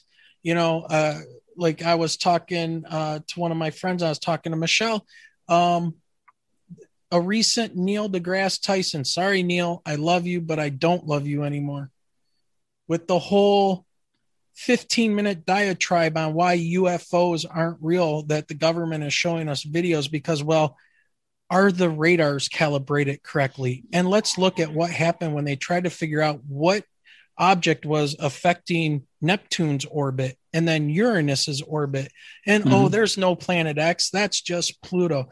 He goes through this 15-minute arrogant diatribe of why UFOs aren't real when the Navy is releasing all this footage, and David Fravor's been on Joe Rogan and all kinds of other shows discussing what happened. Now, he's not saying ET. He's not saying he had contact. He's explaining what the situation was. Yeah, and these are serious people, highly trained people. Yeah. You don't let anybody fly a $20 million state-of-the-art aircraft off of an aircraft carrier with a wingman, in this case, a wing woman that saw it and was his cover, was flying cover while he was circling down to investigate this thing. Yeah. Now you're going to tell me that 4 people, highly trained observers, military people, see this object hovering around this white water in the middle of the ocean, watch this Tic Tac object react to them and start coming up toward them. They get it on their infrared and, television type targeting system and radar system, which shows, by the way, they were being actively jammed by this. All of that, plus all of the high-tech radars on the destroyers and on the aircraft carriers on land base that dispatched them and said, hey, we need real world tasking going on. Get to this location. There's something there on our radars. All of that is wrong. Yeah, all of it is wrong. They just saw a bird or something, right? Yeah, or a weather balloon. Yeah, that's always silly. Guess he needs a first-hand account. It's ridiculous. Yeah, he said something silly like, well, when they come to me and we have lunch together, then I'll believe it. That kind of thing. Why don't they just land on the White House lawn? Yeah. That's always the good one too. Why would they? They'd probably be shot or shot at. They'd be attacked. They're not stupid. Whoever they are. I mean, no, that's exactly right. And I wanted to mention, I also write and publish comic books. In my latest Snark comic, Snark 2, there's a story about Neil deGrasse Tyson in there. And I've never had a problem with the guy. I think, anybody who popularizes science and gets kids excited, that's great. Yep. But once he starts doing that stuff, so I couldn't resist but to poke fun at him in a good-natured way, not in a hateful way. But and what I have in the story in Snark 2, just to give you a little glimpse of it, he is... Snark is a half alien, half human hybrid, and he has this cosmic staff, companion with him. And they show up, they teleport into Neil deGrasse Tyson's studio and disrupt his broadcast. And he says, get these guys out of here. And then he says, well, I have a message for you. Snark says, I have a message for you. And then all of a sudden, Carl Sagan shows up. And then Carl Sagan tells Neil, he says, Neil, I was wrong. Because Carl Sagan also, kind of would be a debunker in some ways, although he did wonderful work for science and everything else. Yeah, and I swear I read somewhere that it's kind of not common knowledge, but it's out there that he was actually being paid from government agencies. This is secondhand, third-hand knowledge. I'll do a little plug for those interested in the book. It can be found on Amazon. Oh, yeah. So absolutely. It's a graphic novel. Is that correct? Yes. Yeah. Okay. Yeah, already found it. Now, do you only have Snark 1 and Snark 2? Because Snark 1 is a comic book, correct? Yeah, Snark 1 is a comic book. It's available on Comixology.com. or they can contact me at my website and I can get them a hard copy. Snark 1, it'll be worth a lot of money someday, right? Because it's an actual comic book. Snark 2 is on Amazon, and it's a graphic novel. Okay. And that's the one that has the story about Neil deGrasse Tyson, where I give him a little poke, and I just thought it would be fun to bring Carl Sagan into the equation and say, hey, Neil, I was wrong. Next thing you know, Snark has them in this interdimensional vortex floating into the universe, and then Neil's going, oh my gosh, I had no idea. That's great. So he got his comeuppance there. Yeah. Now, from a ELA perspective, do the stories build from the comic book to the graphic novel, or are they two completely different stories? No, they're all connected. In fact, Okay. I tell the stories in a series of, they're all like 3, 4, 5 pages, and it continues from Snark 1 into Snark 2. Okay. And so it's building, the tension is building because Snark was sent to Earth by his reptilian home planet of Maron to help prepare us for invasion or subjugation, and then he decides, his human half, I really like these humans. I think I want to help them. We got to figure out a way for us to work together, and so that upsets his, his hosts back home. So that causes the conflict and the tension. And of course, he meets very interesting human beings along the way, from homeless people to people grieving the loss of their son to opioid addiction. So I bring in social issues. I bring in history, a lot of comedy, science fiction and fantasy, nothing pedantic. I don't preach to anybody because it's through the eyes of an innocent, and this Snark character. So, so it's a lot of fun. And actually, the third comic book in the series is actually going to be a spin-off with a female lead character named Dr. Jekyll, the alien hunter. She's an anthropologist from Cleveland State University, and she's going to have her own comic book, and that'll come out next year. And then the year after, Snark 3 will come out. So I got this whole thing planned out a couple of years in advance, and it's so much fun because I can put in my personal experiences, but put it in a fictional environment, which is only quasi-fictional, Right. Based on what I'm being told. So it's a lot of fun, and it's all ages comic book too. So kids love it. The kids I've talked to have read it, they love it. So, and adults like it too. Yeah, I saw that it was written for grade levels 7 through 9. So it'll be within my library soon. Yeah, it's fun. It's very, nobody's going to complain about it or any. It's not, overtly political or any political point of view. It just, because it's through the eyes of an innocent. Like for instance, when Snark goes to the border, the U.S.-Mexico border, he looks at the fence and he says, I wonder if this is built to keep people in or keep people out. He wasn't sure, and then he meets this migrant family, and he makes that one-on-one connection, which I think a lot of political people, they forget about. Let's make the one-on-one connection and see, well, why are people, what's going on with them, and what do they think? And so it's just kind of a cool. And then he also meets a border agent as well, and helps him find some smugglers or whatever, And so they're. Yeah, so it's kind of fun, and he goes to the White House. I think in Snark 2, he goes to Mount Rushmore. He already in Snark 1 went to the Devil's Tower, or Mato Tipila, as it's called by the Native Americans. But anyway, so it's kind of a cool way to combine my real life experiences, my research, my contact with Anzar, and put it into this fictional character, which really goes back 37 years when I started a comic strip when I was going to engineering school at Montana Tech. Oh, wow. That's when Snark started. And then it just got put on hold for 37 years until I finally was able to find a good enough artist, somebody better than me, obviously, to put this thing out there. And I couldn't live up to my own standards with the art. So I'm a frustrated comic book artist. So, well, and I know I've got students who listen to our podcast too. So I'm sure cool. I'll get an email.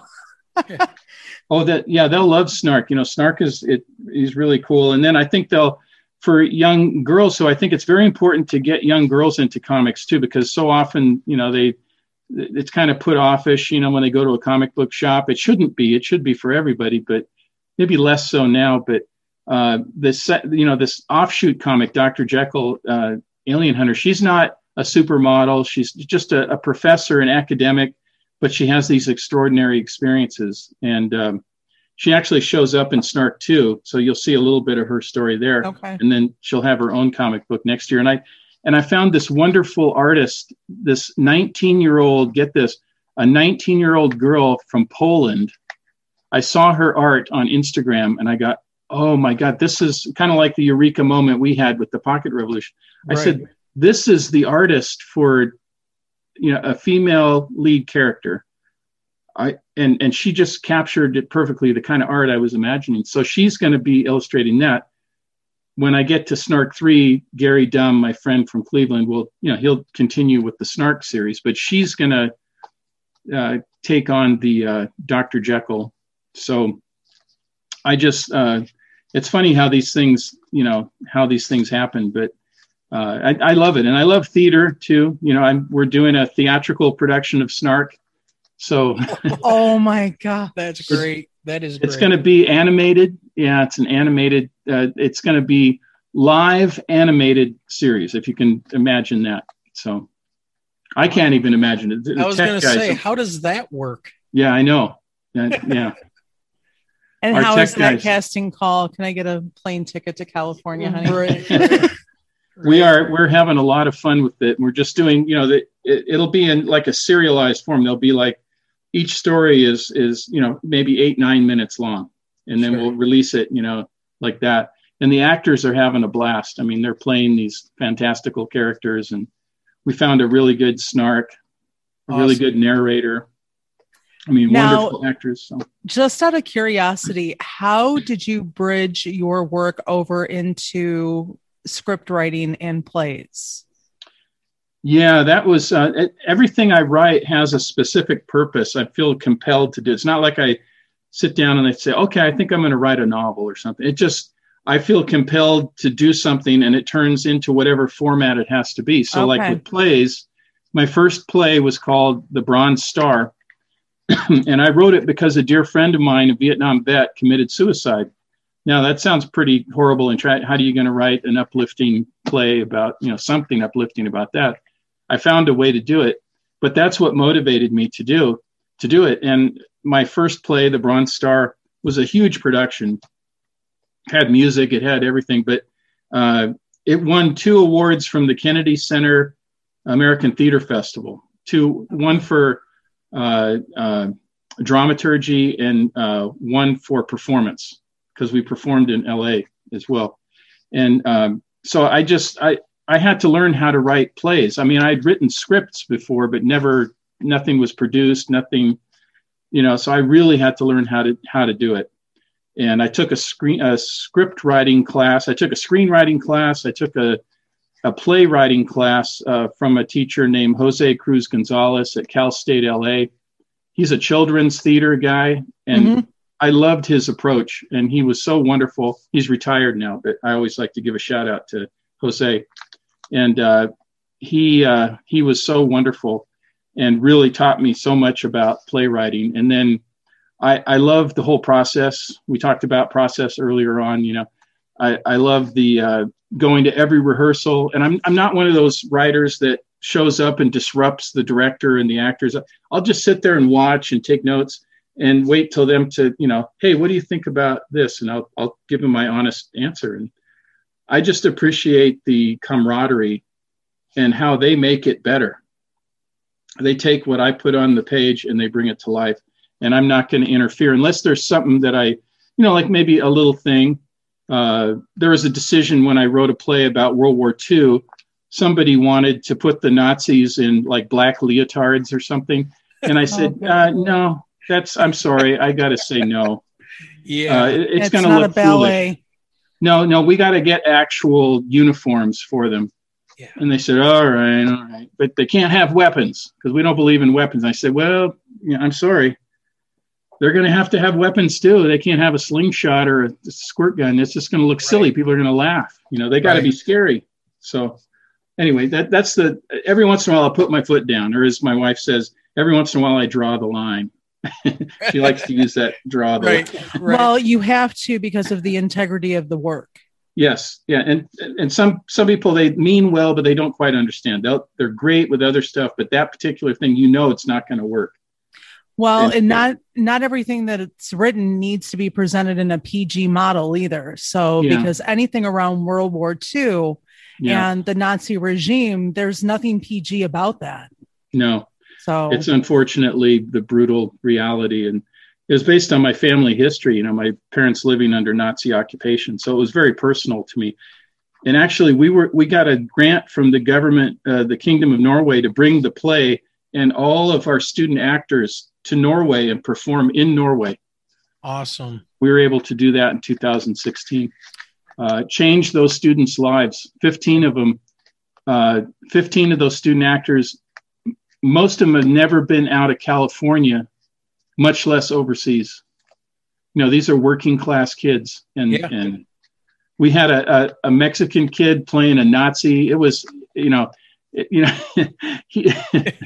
so he was very dark skinned, but he was playing a Nazi. He did a great job, and everybody just believed it, because he was really, it didn't matter. He had the role, he had what it took to portray that character, because it transcends, whatever skin tone you have or whatever. Yeah, I was going to say, during that time, I had family that had fled from Hungary. Mm-hmm. So, very similar connection. I think a lot of people don't really realize that Norway was under Nazi occupation during World War II, and it was brutal. It was brutal. It in the States, I don't think we really talk about, a lot of our focus goes on Auschwitz and the concentration camps, and what happened to the Jews, the 6 million Jews that were basically exterminated and all that. But it wasn't just that. I mean, it was, and also it's also like a footnote where people want to talk about what the Japanese did, especially to the Chinese. Mm-hmm. Or the Koreans, or the Koreans, mm-hmm. right? I mean, brutal. Just it was a brutal war, and as the survivors of the Holocaust, as we lose those survivors to age, and as more things happen in history, we know that things tend to not get watered down, but kind of go to that back burner. So, once people forget, then what's going to happen? Revised. So, and that's why in so many curriculums, at least with mine, and I know with our 7th and 8th grade curriculum, that we actually have a portion of our curriculum where we do embed, information about World War II and the Holocaust as we go into maybe Diary of Anne Frank, or for myself in 7th grade, teaching Number the Stars by Lois Lowry, so that that history is still being taught. It's just hoping that future curriculums will continue to allow that. Yeah. What's really topical for us, all of us are teachers, right? So in Norway, when the Nazis came in, they told all the teachers, they gave them a curriculum. Yep. This is now the curriculum. And a lot of the teachers refused. They were supposed to have the Nazi flag. They refused to do that. They refused to sing the Nazi songs. They refused to teach the Nazi curriculum. You know what happened to those teachers? They were all put in prison camps. Yes. Yep. But they wouldn't do it. Well, and it's the same thing nowadays. And I'm not going to bring up exactly what it is that teachers are worried about, but there are new things on the horizon when it comes to certain theories. Academic freedom. You're exactly right. It has a different name, perhaps, but when people start telling us how we're supposed to teach our subject, I mean, within reason, if you're told you're supposed to teach history, you shouldn't be teaching basket weaving or something. Right? Exactly. But how I want to teach the history. You hired me to teach history. I'm going to teach it. I'll do a very good job. The students have no complaints about what I'm doing. But if you come down and tell me these are the parameters, whether it's a Nazi telling you that or anybody else, this is how, and if it's not true, especially not just controversial, but let's say it's not true, we have integrity. We have responsibility not only to ourselves, our own integrity, but to the lives of these children.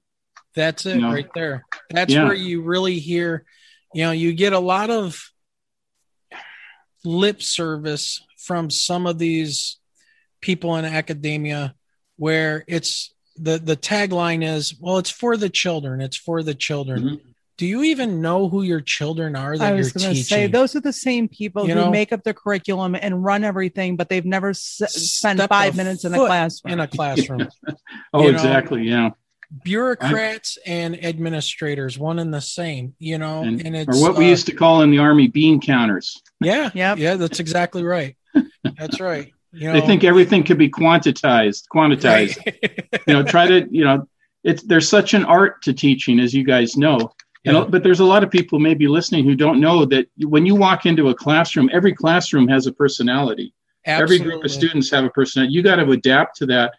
And you have to have the same standards, but you have to adjust. And some of them are really small adjustments, sometimes big adjustments. Every day is different. The mood of the class when you walk in there. I mean, that's an art form, and you learn that through trial and error. You really do. Yep. I mean, I think all of you probably, and I remember my first day teaching, I was terrified. I thought I walked in front of a class of 75 college students teaching them history. And I thought, what do I know? I was questioning, what do I know? They probably know more than me. What right do I have to be here? And then I figured it out, but I had to stand up. I had to be on my feet. I had to absorb and understand. And we have such a huge responsibility. And we do have to stand up occasionally when people have some bad ideas. That's right. And whether it's in theater or teaching or in the paranormal or whatever, people of integrity have to stand up and stand up for what's right. So there's a through line there. Yeah. Yep. I agree wholeheartedly. Did you have anything else you wanted to ask about the books or? No, what was it? I was looking into one of your books about the bees. Oh yeah. Ooh. Yeah, that's the only novel I've written.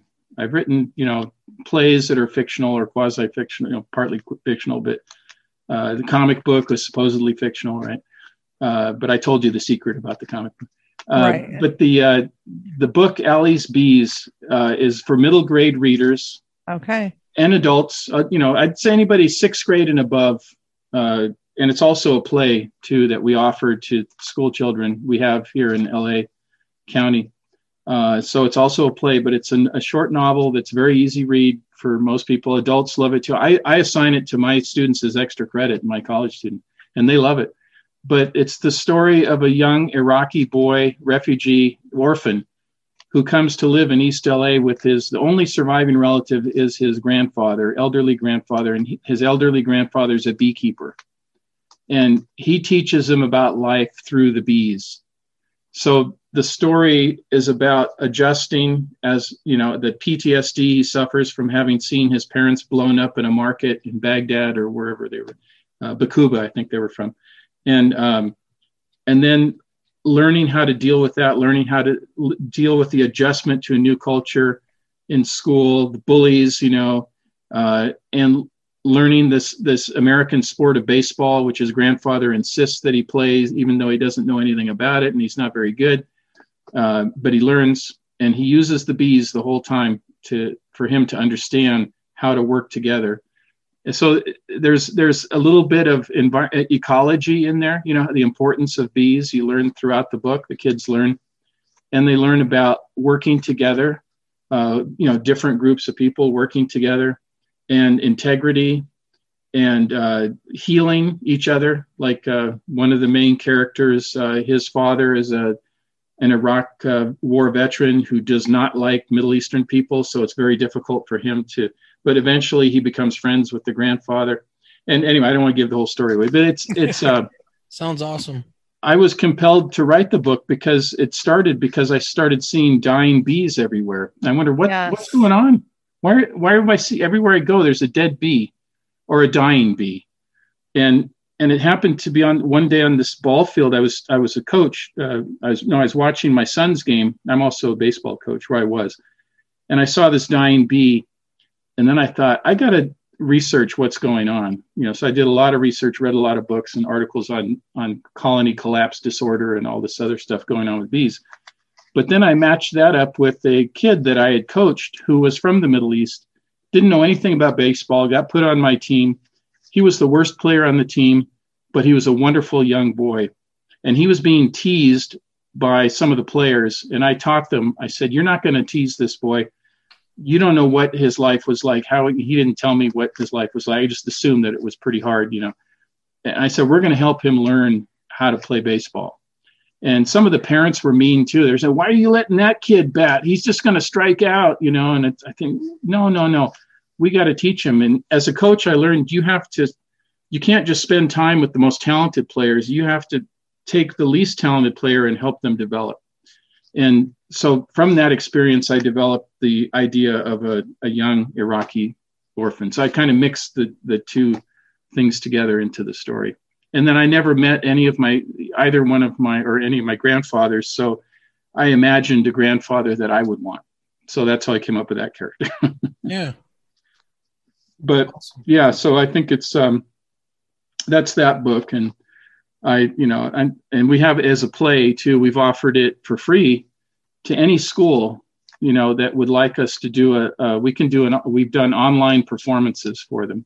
Our actors can do the whole play online, and we can adapt it to whatever learning management system the teachers are using. I was going to ask you. I was, yeah. I'm sitting here going, I might have to talk to our science department. I think that they would love that. Yeah. Yeah. Cause cool. When we did a live performance of it, I had a bee scientist there with us to talk to the kids about honeybees. And, but online it's, science teachers would like it, English teachers, history teacher, whatever. That was leading me to one of the questions I wanted to ask you about that. Have any of your plays been recorded? Are they available for people to watch? Yeah. If you go to my website, there are connections there. There are links, and also on Facebook and YouTube. You can look up Allie's Bees on YouTube. Okay. And there should be a recording there somewhere. And what is your website so everybody that can go and check that out? It's BruceOlavSolheim.com. So first name Bruce, middle name Olav. That's OLAV. Last name Solheim, SOLHEIM.com. BruceOlavSolheim.com. So everything's on there. All my books, all my plays, some of my music too. Okay. Other things. So yeah, we were talking a little bit before we started recording about the creative process of getting together with guys and jamming and coming up with music, which was a very cool connection that we had there. Yeah. I love it. I compare it to my theater stuff too, working together and just seeing this wonderful thing, just, everybody doing their part. And I connected actually to being in the Army too. I brought a lot of veterans who were struggling with transition. I brought them into the theater world to work with actors. And, actors are very emotional and expressive, natural, friendly people. And a lot of my veterans were very, closed in and didn't want to talk, didn't want to show emotions except, being pissed off or whatever. Yeah. I brought them together with the actors and they blossomed, and some of them acted in the plays that I've written, and it was kind of therapeutic for them. And there's actually Theater of War that does that with classic theater. Yeah. I think, what's his name? The guy that was in Star Wars, he's a veteran too. He kind of has big ears. I forgot his name now, but he's pretty young man, dark hair. Can't think of his name about it. But anyway, he's involved with that Theater of War. Okay.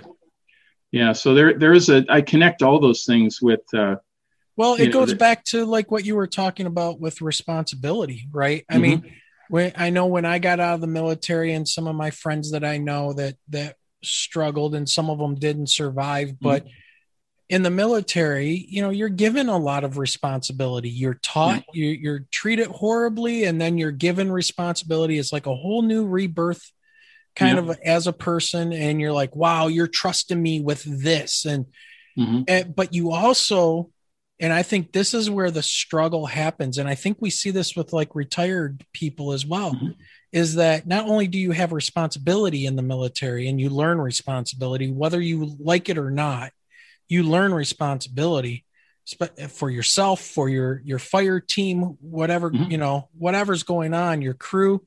But you have a purpose.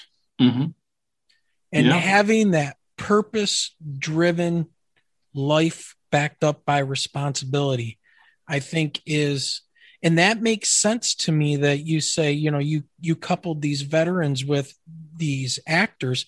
They had now a purpose. They do an emotional connection instead of a job connection or, a very materialistic one. This is more of a spiritual type of it is purpose. Exactly. Yeah. They are sharing of themselves, of their mission. And the theater mission is very similar. You work together as a team. Absolutely.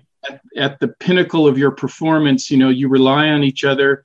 They use that term in theater, I'm dying out there on stage. You don't want your partner to die. Right. So you're going to help them. If they forget their lines, you're going to nudge them, okay, here you go. Right. And, so you have to work together. If one person falls, you got to pick them up.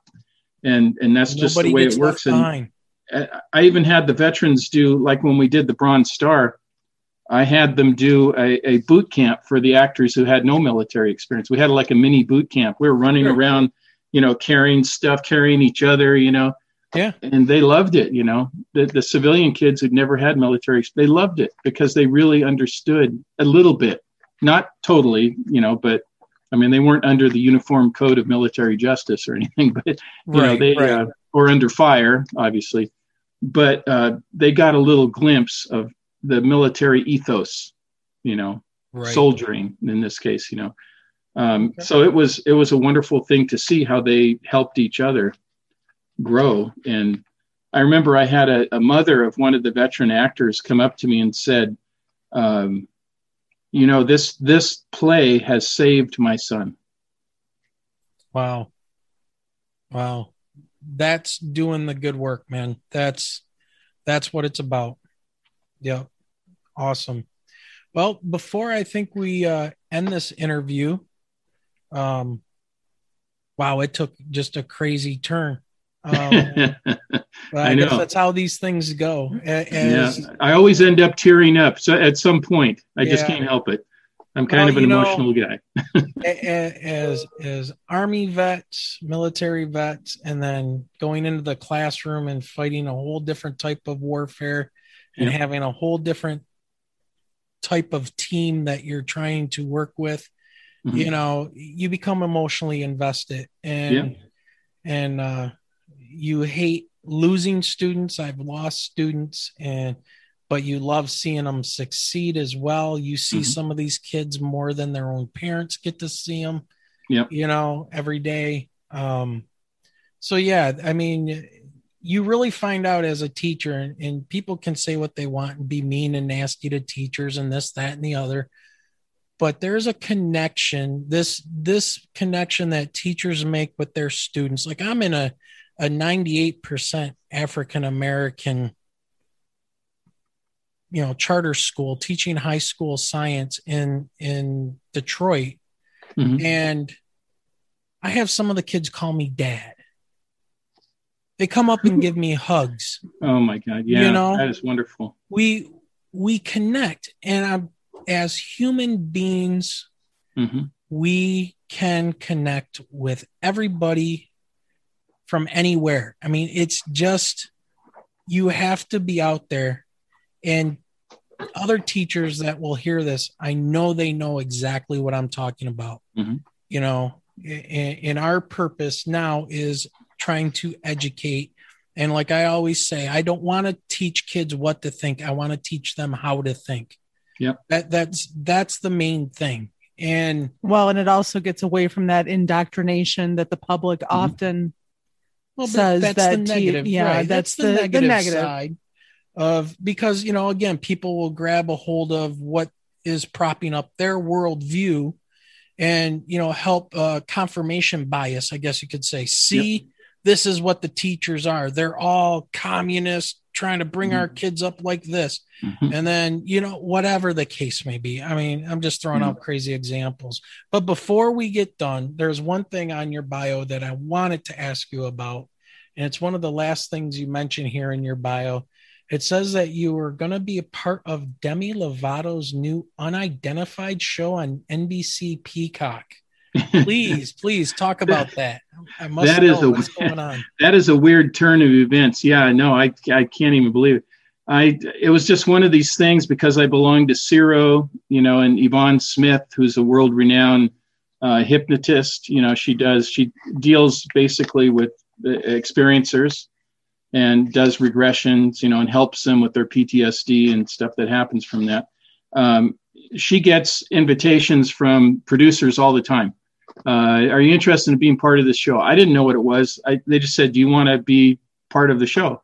They didn't even say what it was or who the star was or anything. I said, sure, I'll do it. Yeah, why not? So I showed up and then I knew it was going to be a big deal because when I showed up, well, first of all, they had us do all this COVID testing. And then they said there was a star attached to the project, but that was secret and they couldn't say who it was. And I thought, okay, something big is happening here. And then I got there and I thought it was I've done these things before where it's like a small camera crew and they're trying to sell something to somebody else. Well, when I got there, I knew this is already sold because there were trailers everywhere. There was, dozens, maybe 100 tech people everywhere swarming around, directing traffic, where I'm supposed to park. I got there. They were briefing us. They had us set up in this tent. And then, I can't tell you a whole lot about, what I'm not supposed to talk about the show other than it was interesting. And then you get to meet, the star of the show. And okay. She's a wonderful person. I know she's had her difficulties, and I admire people who have picked themselves up from, literally a near death or close to death experience. And so I don't know. I could still end up on the cutting room floor, so I'm not going to, hey, cool, until I actually see it on TV. But it's supposed to be in the fall. Okay, all right. And so you can't give us any more information on what that's about, huh? It's UFO related. That's released already. All right, that's good. Her team is investigating. So, now, is she personally interested in UFOs and the paranormal? Okay, all right. Yes, she is, and that's been released in the whatever you call it, press release as well. Okay. So I can say that because they've already released that, but I can't really say too much more about it. But okay, she's a wonderful person. It was an interesting experience, kind of surrealistic experience. There were other experiencers there too, and they had a Yvonne Smith type person. Okay, and I guess I can't really say much more than that, but it'll be really interesting, and I think it'll be good. And I hope I end up, you hear this oftentimes. I hear actors say it all the time. I was in the production, and then I ended up on the editing room floor. Right. I would have been right there, but they cut me out. Yeah. So who knows? Until you actually see it, I don't know. Well, but anyway, that was my experience. It was pretty fun. We spent a whole day, and it was fun. We're going to definitely have to look for that. All right. Yeah, on Peacock, which I got to start watching. I guess I didn't even know it existed until is that like a? I think there's streaming. Their streaming channel kind of a thing. I think they have a free part of it, and then there's like Peacock a plus, right? Yeah. Okay. Awesome. All right. Anything else? We've kept you for quite a long time, and I want to give you some time to do any closing statements. But Michelle, was there anything else you wanted to ask? No, I'm currently looking up the Demi Lovato information. Okay. And the show, I can tell you, the show is called Unidentified. Okay. Yep. Yeah. So they've got an article on Variety. Okay. About it. Excellent. Yeah. Right. So let's, I'm going to keep my fingers crossed that I end up somewhere, even if it's just a little, blip or something. That would be cool to say I've actually been on it. But it's, there are a lot of people who take this very seriously. And I'm glad to see that, I'm glad to see. And, some people are, there's scientists involved. I talked to Dean Radin. He's a friend of mine. and he's the lead scientist at IONS, Institute of Noetic Sciences. I don't know if you've interviewed him or met him. He's a really cool guy. No. That's that organization started by Edgar Mitchell. Okay. The NASA astronaut who, unfortunately passed away a few years ago, but Yeah. he started that. And I've made a lot of interesting friends along the way. And he's more of a parapsychologist researcher, Okay. but he worked on Operation Stargate during the whatever you call it, remote viewing stuff that they did for the CIA and the military. He was part of that, and he's a researcher, hardcore researcher, Okay. but a very open-minded individual. And he actually did a blurb for me on the back of Anzar the Progenitor, my book. So okay. he gave me a very funny blurb. He has a wry sense of humor, so pretty funny blurb. Yeah, might have to see if we can get him to come on the podcast. Sounds and, like and Jeffrey Mishlove is the other guy that okay. He does the New Thinking Aloud show. He's interviewed thousands of people, scientists and philosophers and historians and thinkers, and all in he's a parapsychologist. So okay, he did a blurb for me too, and I'm friends with Jeffrey, and I've been on his show maybe 3 or 4 times. And he's a great guy too, and very open-minded. And there's so many really good people that I've met. You guys now I can include in that group now that we've met. Well, thank you. We're newbies, man. We are newbies. Just trying to figure our way out. It sounds like you're doing great, and I enjoy the style you guys have and the openness, and I appreciate that. So. Oh, well, thank you. We are very happy to have you on. One last thing I got to ask you, since we are the Michigan UFO Sightings and Paranormal Encounters podcast, do you got a direct connection to Michigan in some way?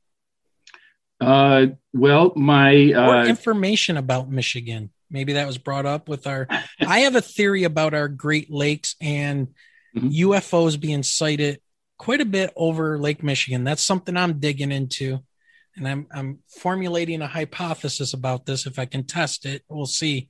But my eldest son lived in Michigan before he moved to Dayton. He lived in Michigan, and he is now at Wright-Patterson Air Force Base, which of course has Hangar 18. Oh, so my there God! We go. Yes. Yeah, that's where he's taken me on a tour of what do they call it? Area B, which is where Hangar 18 was. It doesn't exist anymore, but there is the secretive buildings, and he was able to get me in there and take me. I'm not even sure if I'm supposed to be saying this, but anyway, I think I can say it because we got through the gate and everything, and I showed my ID, and but there is. He said if we stopped and we're looking at this building, and it looked like a building within a building, and he said if we stay here too long, people will come out and talk to us. So there's stuff going on. Who knows what's going on there? But anyway, so that was fun. And he's he lived in Michigan. His wife is from Michigan. Okay. I spent a lot of time in Michigan, like Ann Arbor. I loved Ann Arbor. I was a graduate student. We'd go up to Ann Arbor all the time. Oh yeah, because you went to Bowling Green. I went to Bowling Green State University, and my ex-wife lives in Michigan, so I don't know if that counts or not. So exes don't always end up in Texas. Sometimes they end up in Michigan. She's doing very well, so I'm happy to report she's doing very, very well. Good. Awesome. All right. Well, I think we've kept you long enough, and should probably let you go. Okay. Well, I appreciate it very much. Yeah. Wayne and Michelle, you guys are great.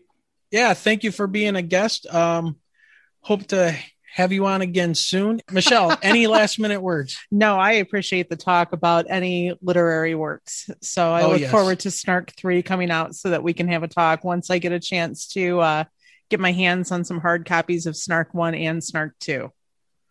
Well, if you guys, I can send you Snark 1. I got like 3,000 in my garage. So if you definitely, that would be awesome. Shoot me your mailing address, and I'll send you each a copy of Snark 1. Oh, I would love that. Thank you. Yeah, that would be great. Perfect. Yeah. Okay. Well, with that, ladies and gentlemen, we're gonna sign off, and Thank you very much, Bruce, and we will talk to you soon.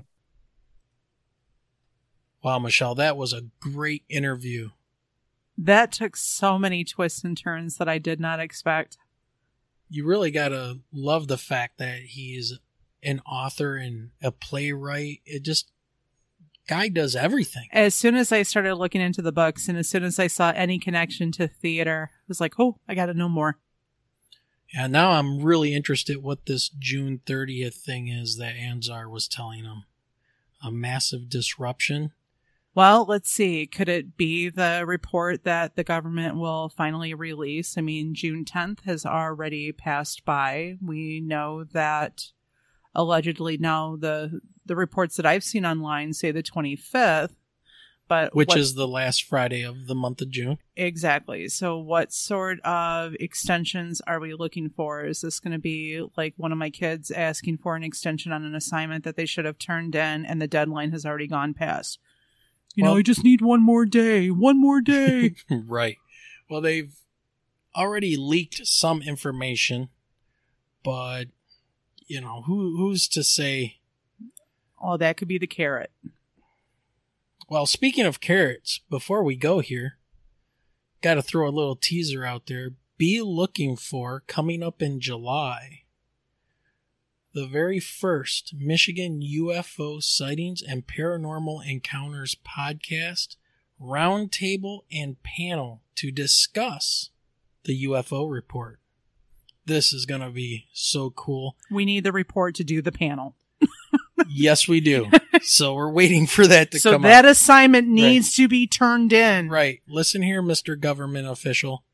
Turn in your report so the teachers can read it and grade it. I've got my red pen ready. I'm still blown away with the whole conversation that we had with Dr. Solheim. I mean, the connection with the pocket revolution. He's given us some type of I don't want to say a warning, but a prediction, some kind of disruption, something on June 30th. Maybe it is tied to the UFO report. And folks, I know I'm getting the look from my husband because he already knows I'm going on Amazon to order some books. Yes, and absolutely. Please go to Dr. Solheim's website. It's www.bruceolav, O-L-A-V, Solheim, SOLHEIM.com. And you can find his books, his comic books, there and on Amazon. Please help support him and show him your love. And he's also one of the guest speakers on Contact in the Desert this year as well. Yes, absolutely. We just touched on that briefly during the interview, but he is going to be a speaker at this year's Contact in the Desert. So, along with Terry Lovelace. Along with a lot of really good speakers. A lot of people. So, all right, Michelle, what do you think? Are we done? I think that we are closing it up for the night, folks. All right, everybody. Thank you for listening. Thank you for getting the word out there. And remember, keep your eyes to the sky.